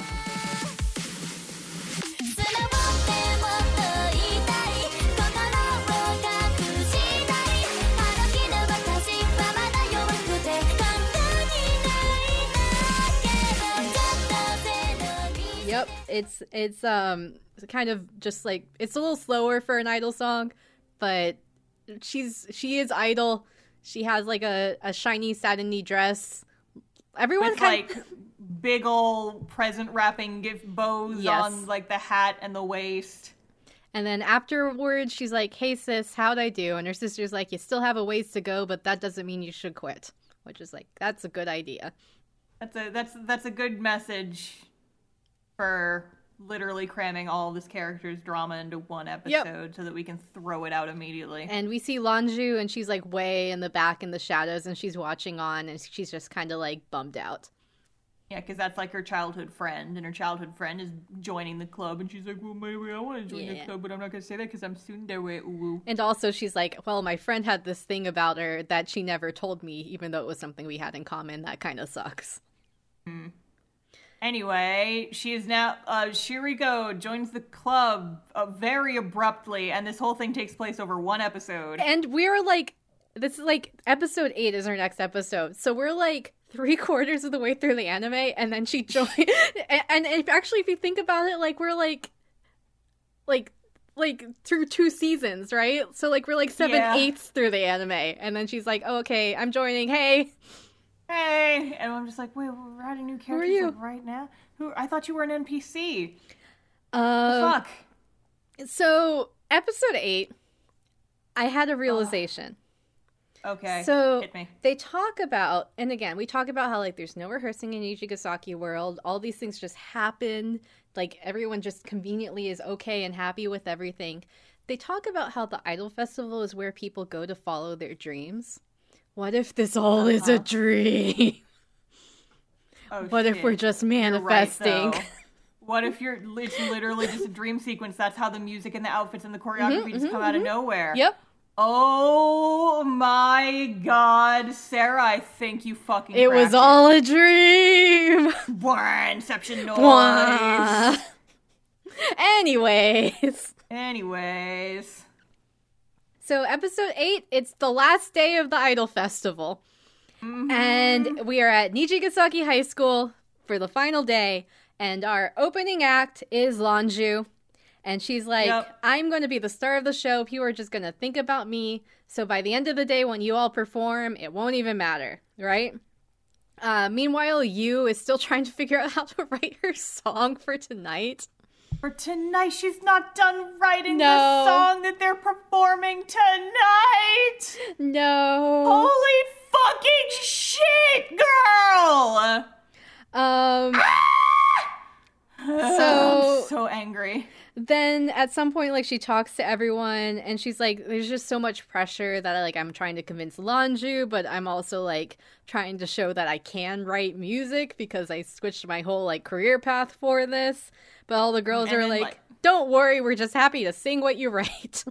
Yeah, and then at some point, Mia talks to Yu, and Yu's like, I just want to make this song really special because I get inspired by them, and there's part of me that wants to be on stage with them, but I can't be an idol, so I don't know what to do. And then Mia helps you like tweak the song right before they go on. And now at the end of the episode, it's performance time. The Nijigasaki girls all go on stage. First we have to talk about Lanju.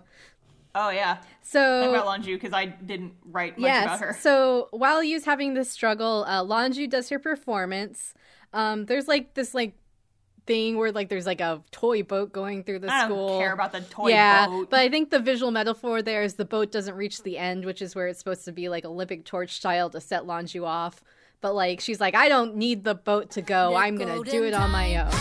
Right? So she's like, and I think the boat is like symbolizing the unity of the school. And she's like, I don't need that. I'm Lanju.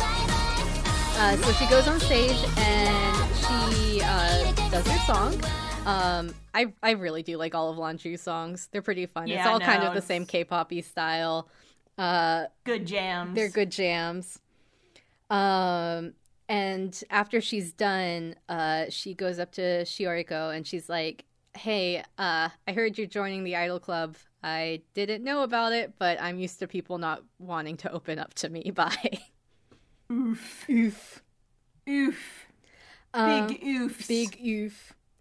And then we get a little bit of time where all of the subunits are performing. They're just like short clips. And then during this time, that's when Yu and Mia touch up on her song, as we had mentioned before. Yeah. And then it's time for the performance. The performance time. And so this is actually really cute because like all the girls go on stage, but then they somehow manage to drag a grand piano onto like a separate stage that's kind of at the back of the audience. And then Yu's up there and she starts playing a piano version of the song, and then like all the little light sticks turn into a rainbow, and I have to wonder if this was inspired by Aqua Rainbow. I know, I hope it was. I really hope it was because that would be very cute. And then the girls on the main stage quick change into their actual outfits just because dream magic logic. And then they perform a song, which I think, if I remember correctly, this song is Tokimeki Runners, which I believe is the first group song that was ever released for, like, the entire group. I had no idea. That's really cute, then.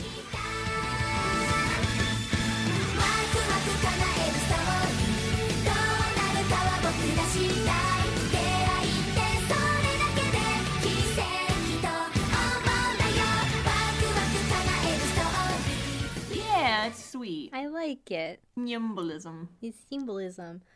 And post-credits, we get a scene where all the girls are celebrating the Love Live Festival. Or School Idol Festival. There's no Love Live here. What are we talking about? There's no Love Live. And Lonju comes up and she's like, you were right. I was wrong. You win. Goodbye. Like, oh, they're so good. I can't be here anymore. I gotta save face and I gotta skip town. Noom. Bye. Noom. So episode 9. Episode 9. Lonju skips town. Episode 9. Mia. So Mia just randomly gets a text from Lonju, and Lonju's like, hey, I'm quitting and I'm moving back to Hong Kong. And Mia's just like, what the fuck? And she goes up to Lonju and she's like so upset that she like starts speaking in English half the time. But she's like, I need you so you can perform my music, because how else am I gonna get my music out in this world? What are you thinking? Are you saying I'm not good enough and that's why you're leaving?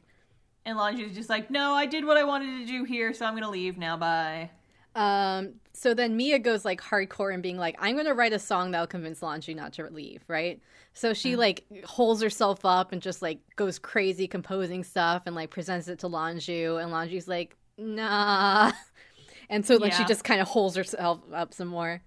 Yeah, so Mia just gets super mad, and this is where we get some Mia character building. So apparently she comes from like this rich music family. When she was a kid, she really loved singing, but during her like debut performance as like debuting as a member of her family, she got stage fright. And it's a real blink and you miss it type of scene. So it's like you feel like her having performance anxiety and stage fright is something that the show could have played on a bit more. And they literally don't, even a little bit. One thing I do appreciate, though, the person who gets the story out of Mia is Rina. So I think that's kind of cute, at least, that we're seeing Rina being able to connect with people, which is nice. Yeah. Like these two forge like a little bit of a friendship here, and it's very cute. They're good. Sweet. They're very good. Just like kind of the less emotional ones are the ones who end up bonding. And I'm like, aw, babies. Yeah, and then Rina's like, well, I understand about being scared and having stage fright, but if it's something you love, and if you love singing more than you like composing, then why don't you just sing? Like, don't worry about other people, just do what you want to do. But yeah, so another thing about Mia is like, she's like, I have to be a member of this family, and if I can't perform, then I'll write music. And if I can't write music, then I'm not worth anything. And I'm like, baby girl, no. Baby girl, no. Industry is harsh. Being an artist is hard in any way. Yup. Yup. Relatable feels. We both went to art school. How about that? Yeah. But then she's like, well, maybe what I need to do is I'm still going to write a song to convince Lonju not to leave, but I'm going to go at it at a different angle after talking to you, Rina. So then she gets to writing music again, only from now on, she's not alone, holed up in a room writing music like all the other School Idol Club girls are like coming in and making sure she eats and takes baths and cleans her room at the same time. It's a very good little montage. And she's about to finish when Shioriko gets a text from Lonju saying, I'm at the airport and I'm about to leave. TTYL. Leaving, and then Mia's just like, go to the airport and stall her because she's leaving on a jet plane. Make her miss her flight if you have to. I have to give her a special performance to try and convince her not to get on this airplane that she probably spent thousands of dollars getting. Okay, she has a penthouse. She's okay. I know. She might even have a private plane. We don't even know. God.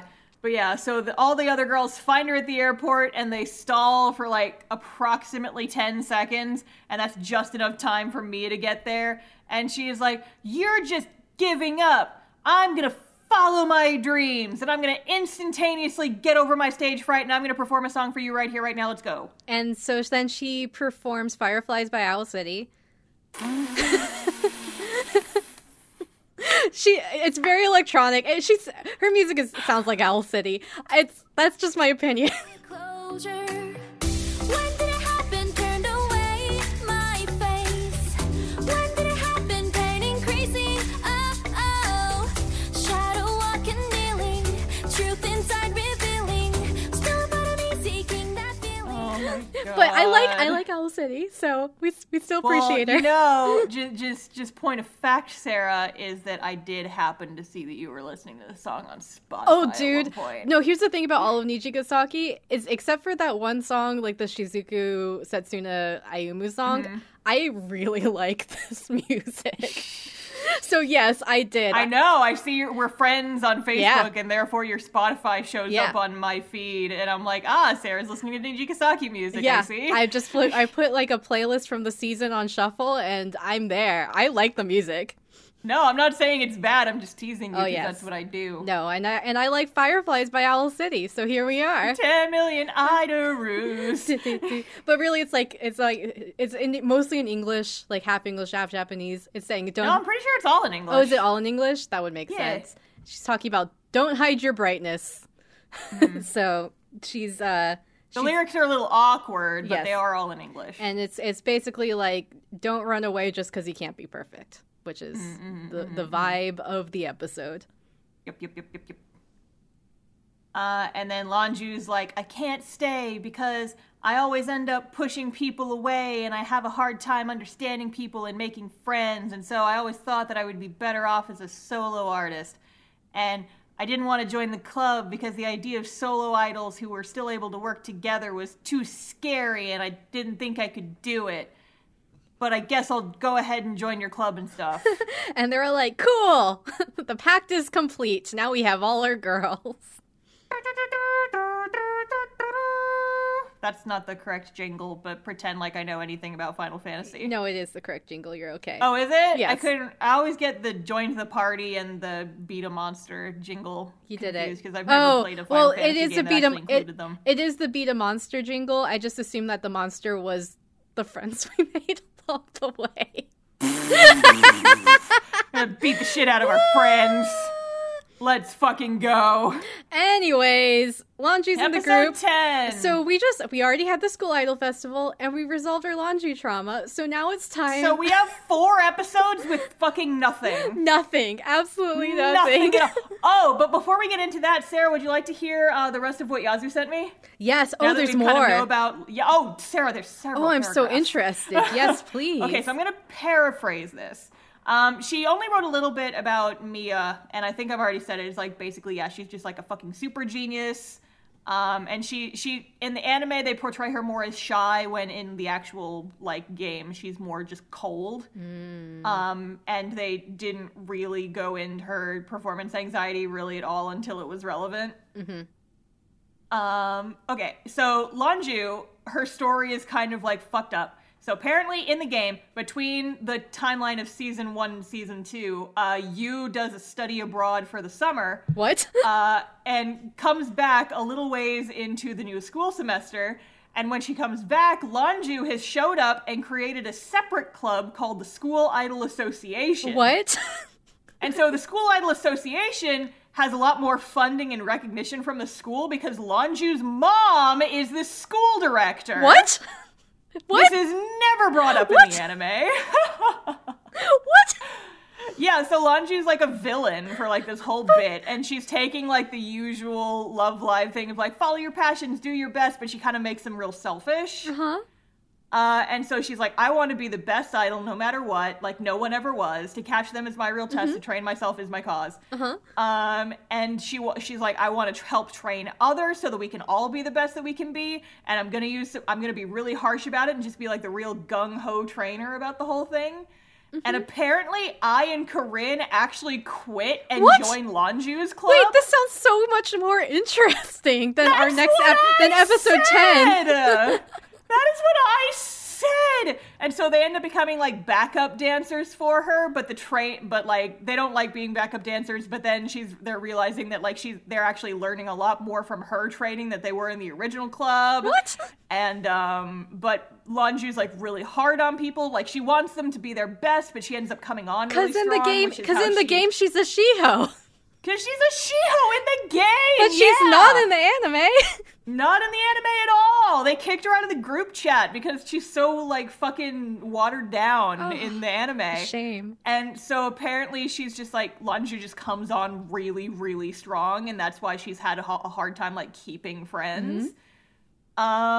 And then, so the song that Mia writes to keep her from leaving is actually not her own personal song, but it's a song by a group of 3 that the 3 newbies end up becoming. Oh, interesting. And so Mia's like, hey, Lonju, if you don't think you can be the best alone, then you don't have to be alone. And the 3 of us can be together in a unit and we can stay and join the original, like, school idol group and we can become one. And then that's her character arc. Huh. Well, that's a lot more clear on her motivations. Yeah. No. I wish I had gotten to see that. Yeah. I'm so mad. I was texting Yazoo. I'm like, oh my god, we could have gotten that. I'm going to start biting people. Because you have your fangy. Because I've got my fangies! And I'm just... Anyway. So that's what Lonju's whole thing was, apparently. So instead of getting that, we get episode 10. So, episode 10 is where we just have no plot. It's just... they just play Pokemon Go. The show has no plot anymore because we've used it all up. We used all the plot up, which is not even true because there's a plot in the mobile games, apparently, that we just don't ever use. That we just fucking threw out. Bye! Your shit sucks. What's character conflict? The best way to get over your drama is to just get over it.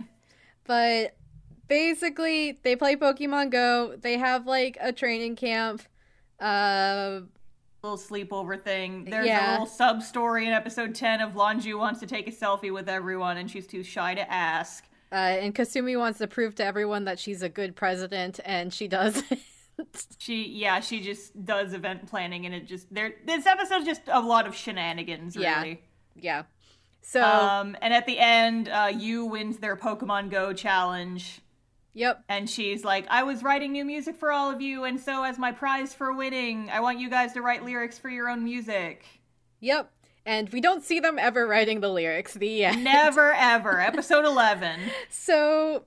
Episode 11's weird because it starts out with them being like, hey, we were told our application to register officially as a club got approved.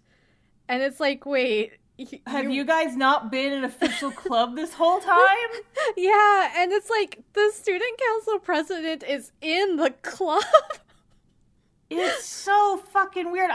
There's part of me that's wondering if maybe this is just like a different way that Japanese school clubs work. Possibly. Or maybe it's like them being registered with like Love Live as a club. But they weren't clear about it. Because they were saying like, well, if we became official... So the thing with Kasumi at the beginning is she was just overhearing rumors and the other girls were like, I don't even think we applied for that. And so then, like, most of the episode is them debating, like, do we become an official club or not? And then after, like, half the episode of talking about it, they decide to not because they're happy just doing what they've been doing. Yes. And there's one line with Rina saying, he's like, oh, well, having, like, an officially sanctioned practice space for the club would give us more space to rehearse. And I'm like, do you rehearse? Yeah, Have we ever seen you rehearsing ever at all in this entire show? Yeah, it's because it's a weird dream space, and we just jump to things. I'm just fully in favor of your theory that this entire show is just a dream because that's the only way it makes sense. It's because it's everyone's dreams coming true. They talk about it. Holy fucking shit! You're right. Yeah. Yep. It's what it is. Yeah, it's all a dream. It's all a dream. That's why there's no conflict, because you can't have conflicts in dreams. Speaking of conflict, something happens at the very end of the episode, the only real thing that happens, where you think this will be something that is a big source of conflict. Not! Which is, Ayumu gets an email addressed to her in English, and it's like, I really want to start a school idol club, but I don't know how. Can you help me? And there's also the whole third year drama that's in every school idol anime happens. It happens for they spend about 3 minutes on it, and then it never comes up again. It's just like Corinne is acting weird and staring into space a lot, and then she talks to the other third years, and she's like, I'm kind of sad because we're going to be graduating soon. And the other two were like, yeah. Let's just be idols. Let's just be idols. The end. None of that shit. Push it off the desk. We don't care. Yeah. The girls decide they're going to do a New Year's Eve concert. Yep, because that's where we're going now. They all realize we've never actually had a concert that's just us, ever. Yeah, and so they decide, we want to do that. And so the Love Live prelims are coming up, and Kanada's sister, who you'll remember is also a school idol, is like preparing for it. And there's Ayumu, who's thinking, is like, wow, I got that letter, and there's an option for me to do like a short-term foreign exchange in London. Like for 10 days, like not any amount of time. Yeah, for like less than 2 weeks. It's just a little bitty. And she's like, well, I don't want me and you to grow apart. And I'm like, bitch, you're going to be gone for like 2 weeks. Yep. That's like summer vacation. And meanwhile, Yu is distracted because there's like a music composition tournament, and she's freaking out because she's like, if I enter this, Ayumu's gonna think we're growing apart and then she will murder me. Because she's been real clingy and weird. But okay, so this whole music competition thing was the other thing that drove me fucking crazy. Yep. Not nearly as crazy as the logistics of the whatever festival, but not much in this show has driven me that crazy. I think that's the maddest I've been since Yamato's dad's bullshit and Idolish 7. Fair. But so Yu says, is like, well, I'm not sure if I want to enter this competition, because despite the fact that I switched to the music course at our extremely prestigious high school, I'm not sure if I actually want to do music forever. And I'm like, you could have just gotten a piano teacher. Yeah. If you were gonna be this wishy-washy about it, then you could have just started taking after-school private lessons. You did not have to switch into the music course of your high school, where everyone else is presumably going to become professional musicians. Hey, now you're starting to sound like Shiho Lanju. No, this is my villain arc. I'm just saying, like, she didn't have to do that. No. If she was gonna be wishy-washy about it, she could have just, like, taught herself on YouTube or whatever. Yeah. Or started taking private lessons. We have this whole drama about her joining the music school. She didn't have to join the music school. Mm-hmm. If she didn't want to do it as a living, then why'd she even bother? Yeah. I'm so mad about these teens. But it's okay because it's a dream and it doesn't matter. It's She's gonna all wake a up dream. and it'll all be the same day, and she'll be like, what's a school idol? And I don't know. No, wait, Sarah, I think that's it. I think that's exactly what happened. Because remember in the very first episode that you said after she watched Setsuna perform, she spent like the entire night watching school idol videos online. And this is what she dreamed after she watched the dreamed school after idol videos. she fell asleep. And then this whole rest of the series is just what she dreamed about. That makes so much more sense. This is canon. I'm calling it canon as of right now. The Love Live dream canon. The Love Live dream canon. Everything is a dream after the second half of episode 1. Yep, sold. That's why all of a sudden Ayumu's thing makes sense. Yep. I mean, it's all dream logic. That's the only way the show makes sense. Especially because, like, Setsuna's concert, it kind of makes sense where, like, everyone's, like, watching her on stage and, like, the pyrotechnics look like they're pyrotechnics, not, like, actual fire, you know? Yep. That's when the dream happens. Yep. Yeah. I think this is canon. Yep, sold. I think that Love Live Nijigasaki is the one kind of weird child of the Love Live franchise because it's the only one that never actually happened. Yep. Well, I mean, it did happen in Yu's mind. In Yu's mind. Dream space. Anyways, so Ayumu's still struggling about her thing. She, like, talks to, like, some of the international kids and is like, hey, there's this girl who wants to start school idols. Is that a thing in London? And everyone's like, no, it's really, like, only a thing in this universe in Japan. And then Ayuma's like, well, maybe I could help them get it started overseas in the 2 weeks I'm going to be over there. Yep. And then the Love Live prelims happen, but they're online, so they won't really have an audience, but like everybody wants to be able to support Kanada's sister. And so what they end up doing is they go to a park and they like project the concert live stream on like a fountain so that everyone can watch and cheer them on. It's actually really cute. It's pretty cute. Why was it here? Yeah, and they also go the other way and they're like, hey, like they send a link to the stream to the girls doing the Love Live prelims. And the reason why I think it was here, which like, again, none of this is really clear. It's such a wishy-washy show. But from what I understood, like both you and Ayumu go to Kanata for advice. Like, how do I stay close with someone even if we're far apart? And Kanata's like feeling the same thing with her graduating and her sister.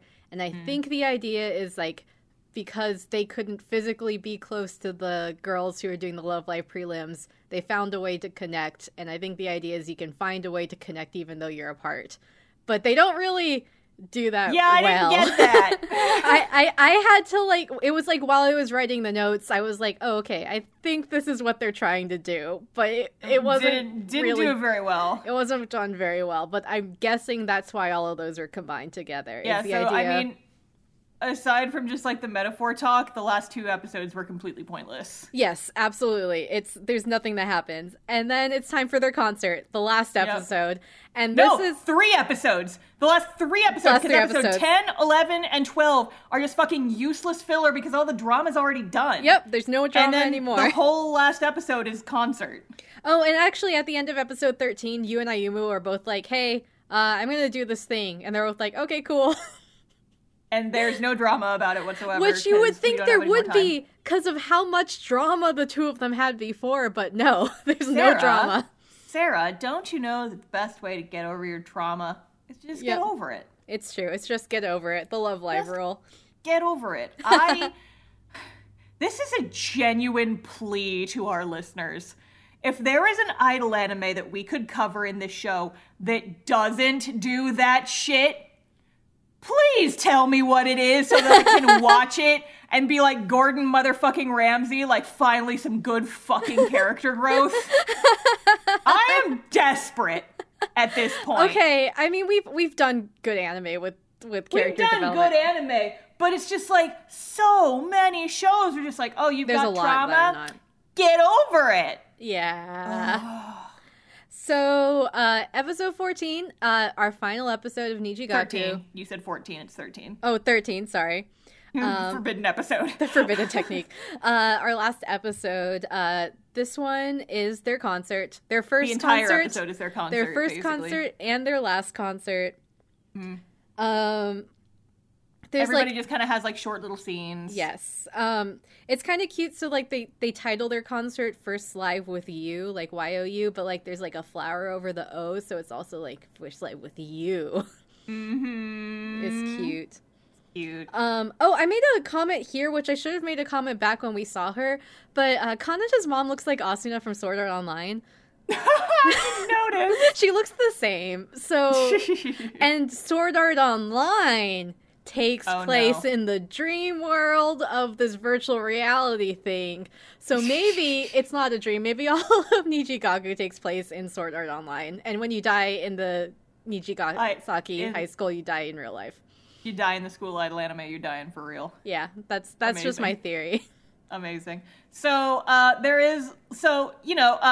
have a couple of notes here. Mia finally performs in front of an audience and is fine, minus one hint that she was like a little bit nervous backstage. We solve our trauma by just getting over it. Same with Rina. Her mask stops working and she's like, although- I'll be okay. Although Rina's shit did make me cry though. Yeah, because it was good. very sweet. So like her board glitches and like, Rina doesn't really show emotions very much, so I'm willing to give that a pass. Yeah. That she doesn't seem nervous. But so she goes on without her mask and like true to form, like she sounds happy when she's singing, but she's not smiling.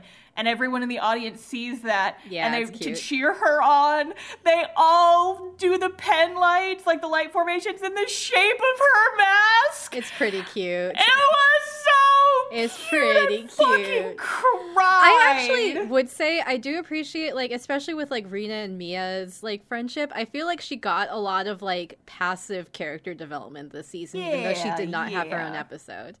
It's just best girl. Yeah, Fine. she's just the best. Yeah. No, I just fucking love her so much. And then there's also a thing where you get like a little like flower. It's not even a full standee, but like a bouquet. And it's from fans who are saying, hey, thank you for composing the music for these girls, which like she didn't. One song that she's composed at this point. But she gets all blushy and is like, I didn't want to admit it, but I'm actually really happy that I was recognized as part of the group. It's sweet. It's sweet. And so the girls go on and they do like one last performance.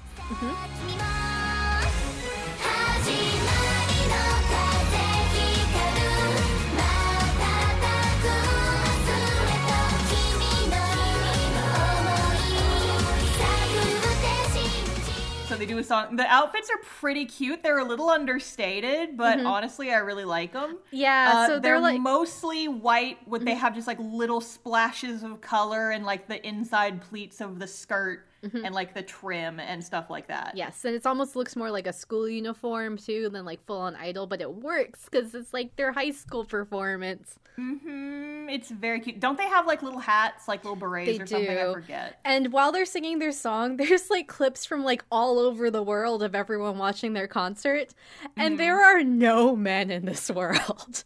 Sarah, there there are are men. no men in this world aside from like Honoka's dad.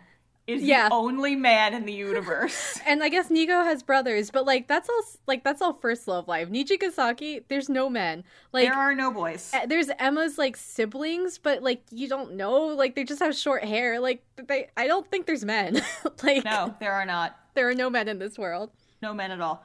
But yeah, so the one other cute thing about this is like Yu is actually playing the piano on stage, but she's like behind a little one-way screen, so she can see out, but people can't see in. Yes.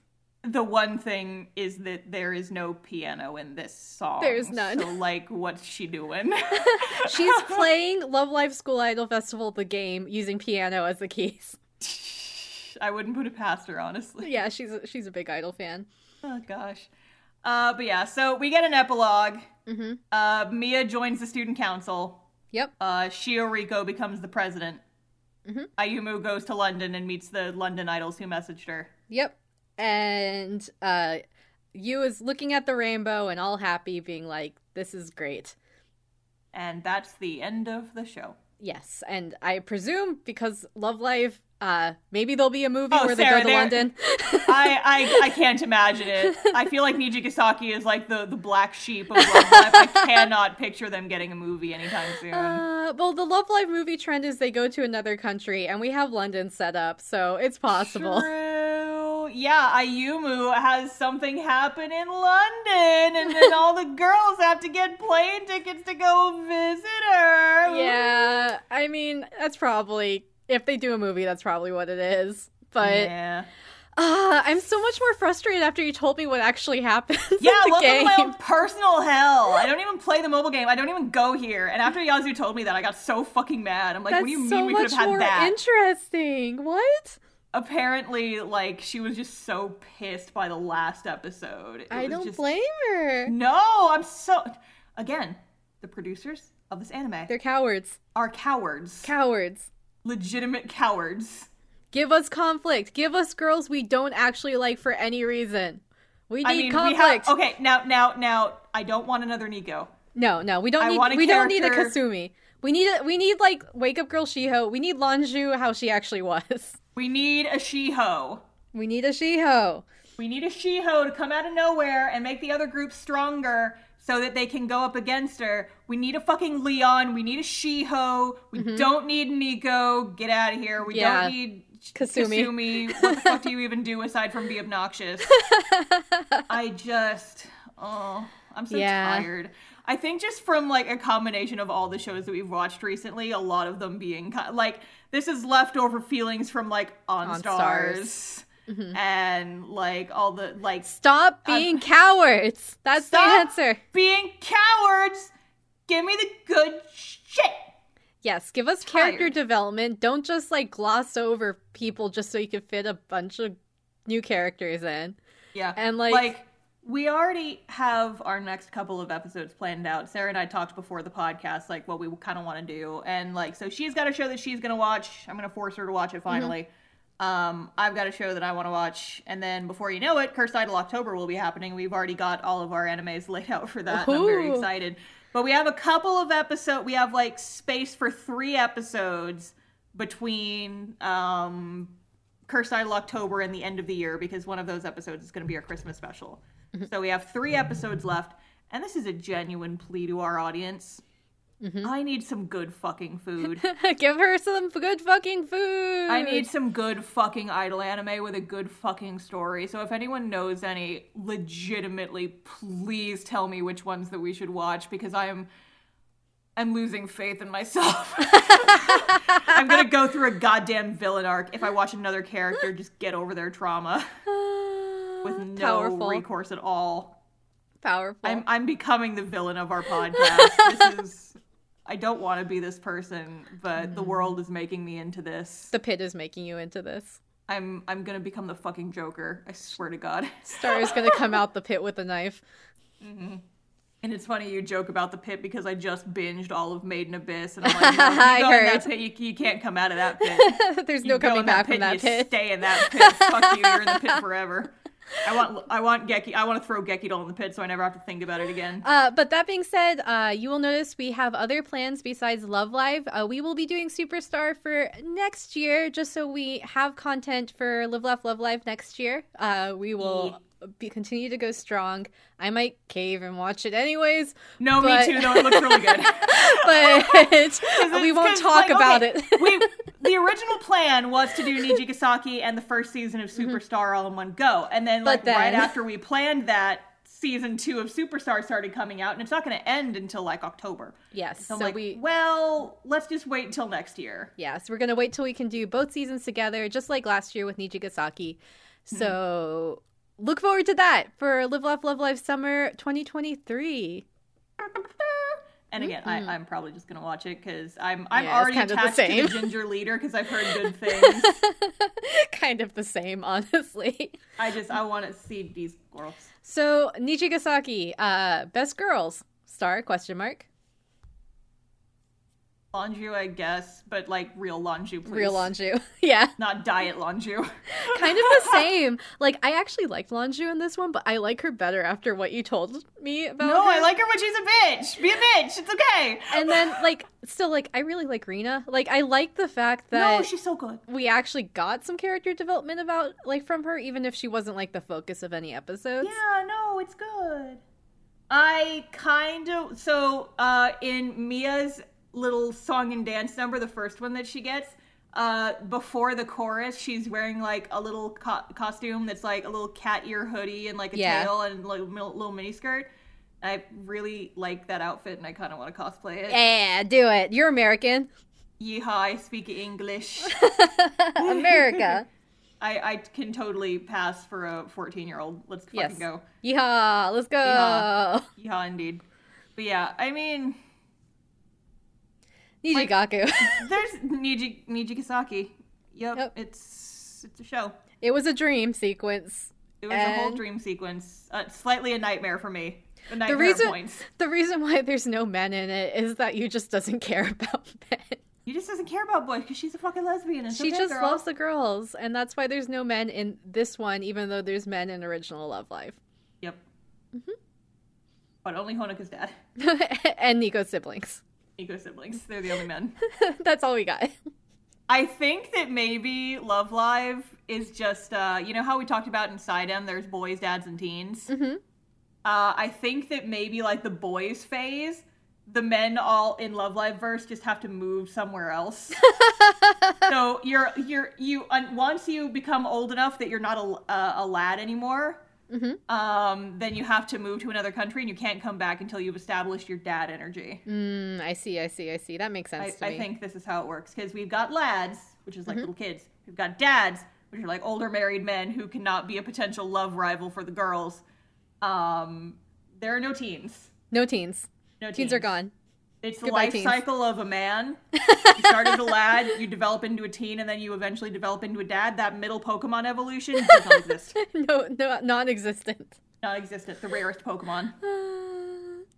So, yeah, Nijigasaki, apparently the producers are cowards. That's my final thought. It could have been more. There was so much potential, but they're cowards. I can't believe we had to sit through the last 3 episodes that were just nothing. There was nothing. I mean, the music was good. I'll give it that. I really like. It's extremely good. Nijigasaki's music is my favorite of all the Love Live music, straight up. I think it's really fun. But plot-wise, they're cowards. Cowards. I will never forgive them. All I can say is that next year when we watch Superstar, it better be fucking good. You gotta give us Love Live. You gotta give us something good. You did so good. Like the growth between original Love Live and Love Live Sunshine, I talked about it in those episodes. The change in like actually seeing the characters going through it, I fucking loved it. And then it feels like this was just such a fucking step back, and they had all the materials to work with. Yeah. And they just threw them in the ocean. It was like, what if they were all friends? When you say cowards, that's really how I feel. It's like, to me, it feels like they got that controversy of like one of the girls looks like a man in the Love Live Sunshine movie and our fans hate us forever. And they're like, if we do something controversial, then they'll never be fans again. So we're not going to be controversial. If we add controversy to our anime and we make a character who's not likable, we won't be able to sell as much merch of them. And that's kind of how it feels. It feels like they know how to write a better story, but they're scared to. That's kind of how I feel about it. That's what I've been saying the whole time. They're cowards. Cowards. Agree. Anyway, if you want to read a good story, castoff-comic.com. And if you want to find us on the internet, where can you find us? You can find us. We've got a website, idledays.card.co. That's idledays, all one word, .carrd.co, or idleilluminati.net, because that's the domain that Sarah reserved for us. I spend like a whole $1 on that every year. Wow. And then Sarah, if people want to tweet at us on social media or Instagram at us on social media, where can they go? We are at IdleDaysPod. That's at IDOLDAYSPOD. Tweet at us which characters you think are most like Idolmaster characters, and also, where do you think all the boys went? Australia. They went to whatever country the Geidel animes are filmed in. That's fair. Also, we have a Discord. You should totally join and talk to us about how the Love Live producers are cowards. Cowards! Talk about the Love Live mobile game, because I'm genuinely curious from people who have played it. I want to hear more. I don't want to play it myself, because I don't have time for mobile games. But tell us what we could have had. Tell us what we could have had and make me and Sarah sad. So that we can just like lay in bed and cry and like do the Wolverine touching the photo frame. Like meme. Like, what could have been? Yeah. Do we want to hint about some of our next episodes? Sure. So Star kind of mentioned we're going to each have individuals, one together, and then it's Cursed Idol October. My next individual episode is a recent Idol show, and that'll be my hint. I didn't know that the show existed until you dropped it into our spreadsheet and we were talking about it before we started recording. Yes, very, very recently finished. And then I am, I have no idea if I'm going to enjoy this show or not, but it keeps coming up whenever I if I go to a convention and I talk to people about our podcast, so many times people have asked me, have you or would you ever cover this series? And I said, it's on our list of considerations, but we haven't done it yet. And I've just gotten so curious that I'm biting the bullet and I'm going to watch it. And I guess from my experience with it, which is just I have friends who are really into it, I would consider Idol adjacent.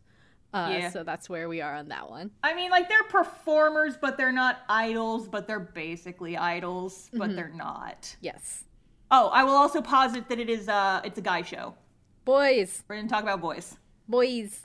So yeah, that's our next couple of episodes, if anyone wants to take a crack at those. Waha. And meanwhile, I will try not to go out in the rain anymore as the main character. Well, it's okay that you did, because I kind of enjoyed not having to think about Love Live for a couple of days. I had a chance to... This was me after 2 weeks of getting to cool down. Imagine if she was still worked up when we talked about it. Imagine if it was fresh. My God. We would have... I wouldn't have been able to record this podcast episode. No. Oh, God. Anyway, this has been Idle Days. We've been Lady. Lady. See you next live. Bye.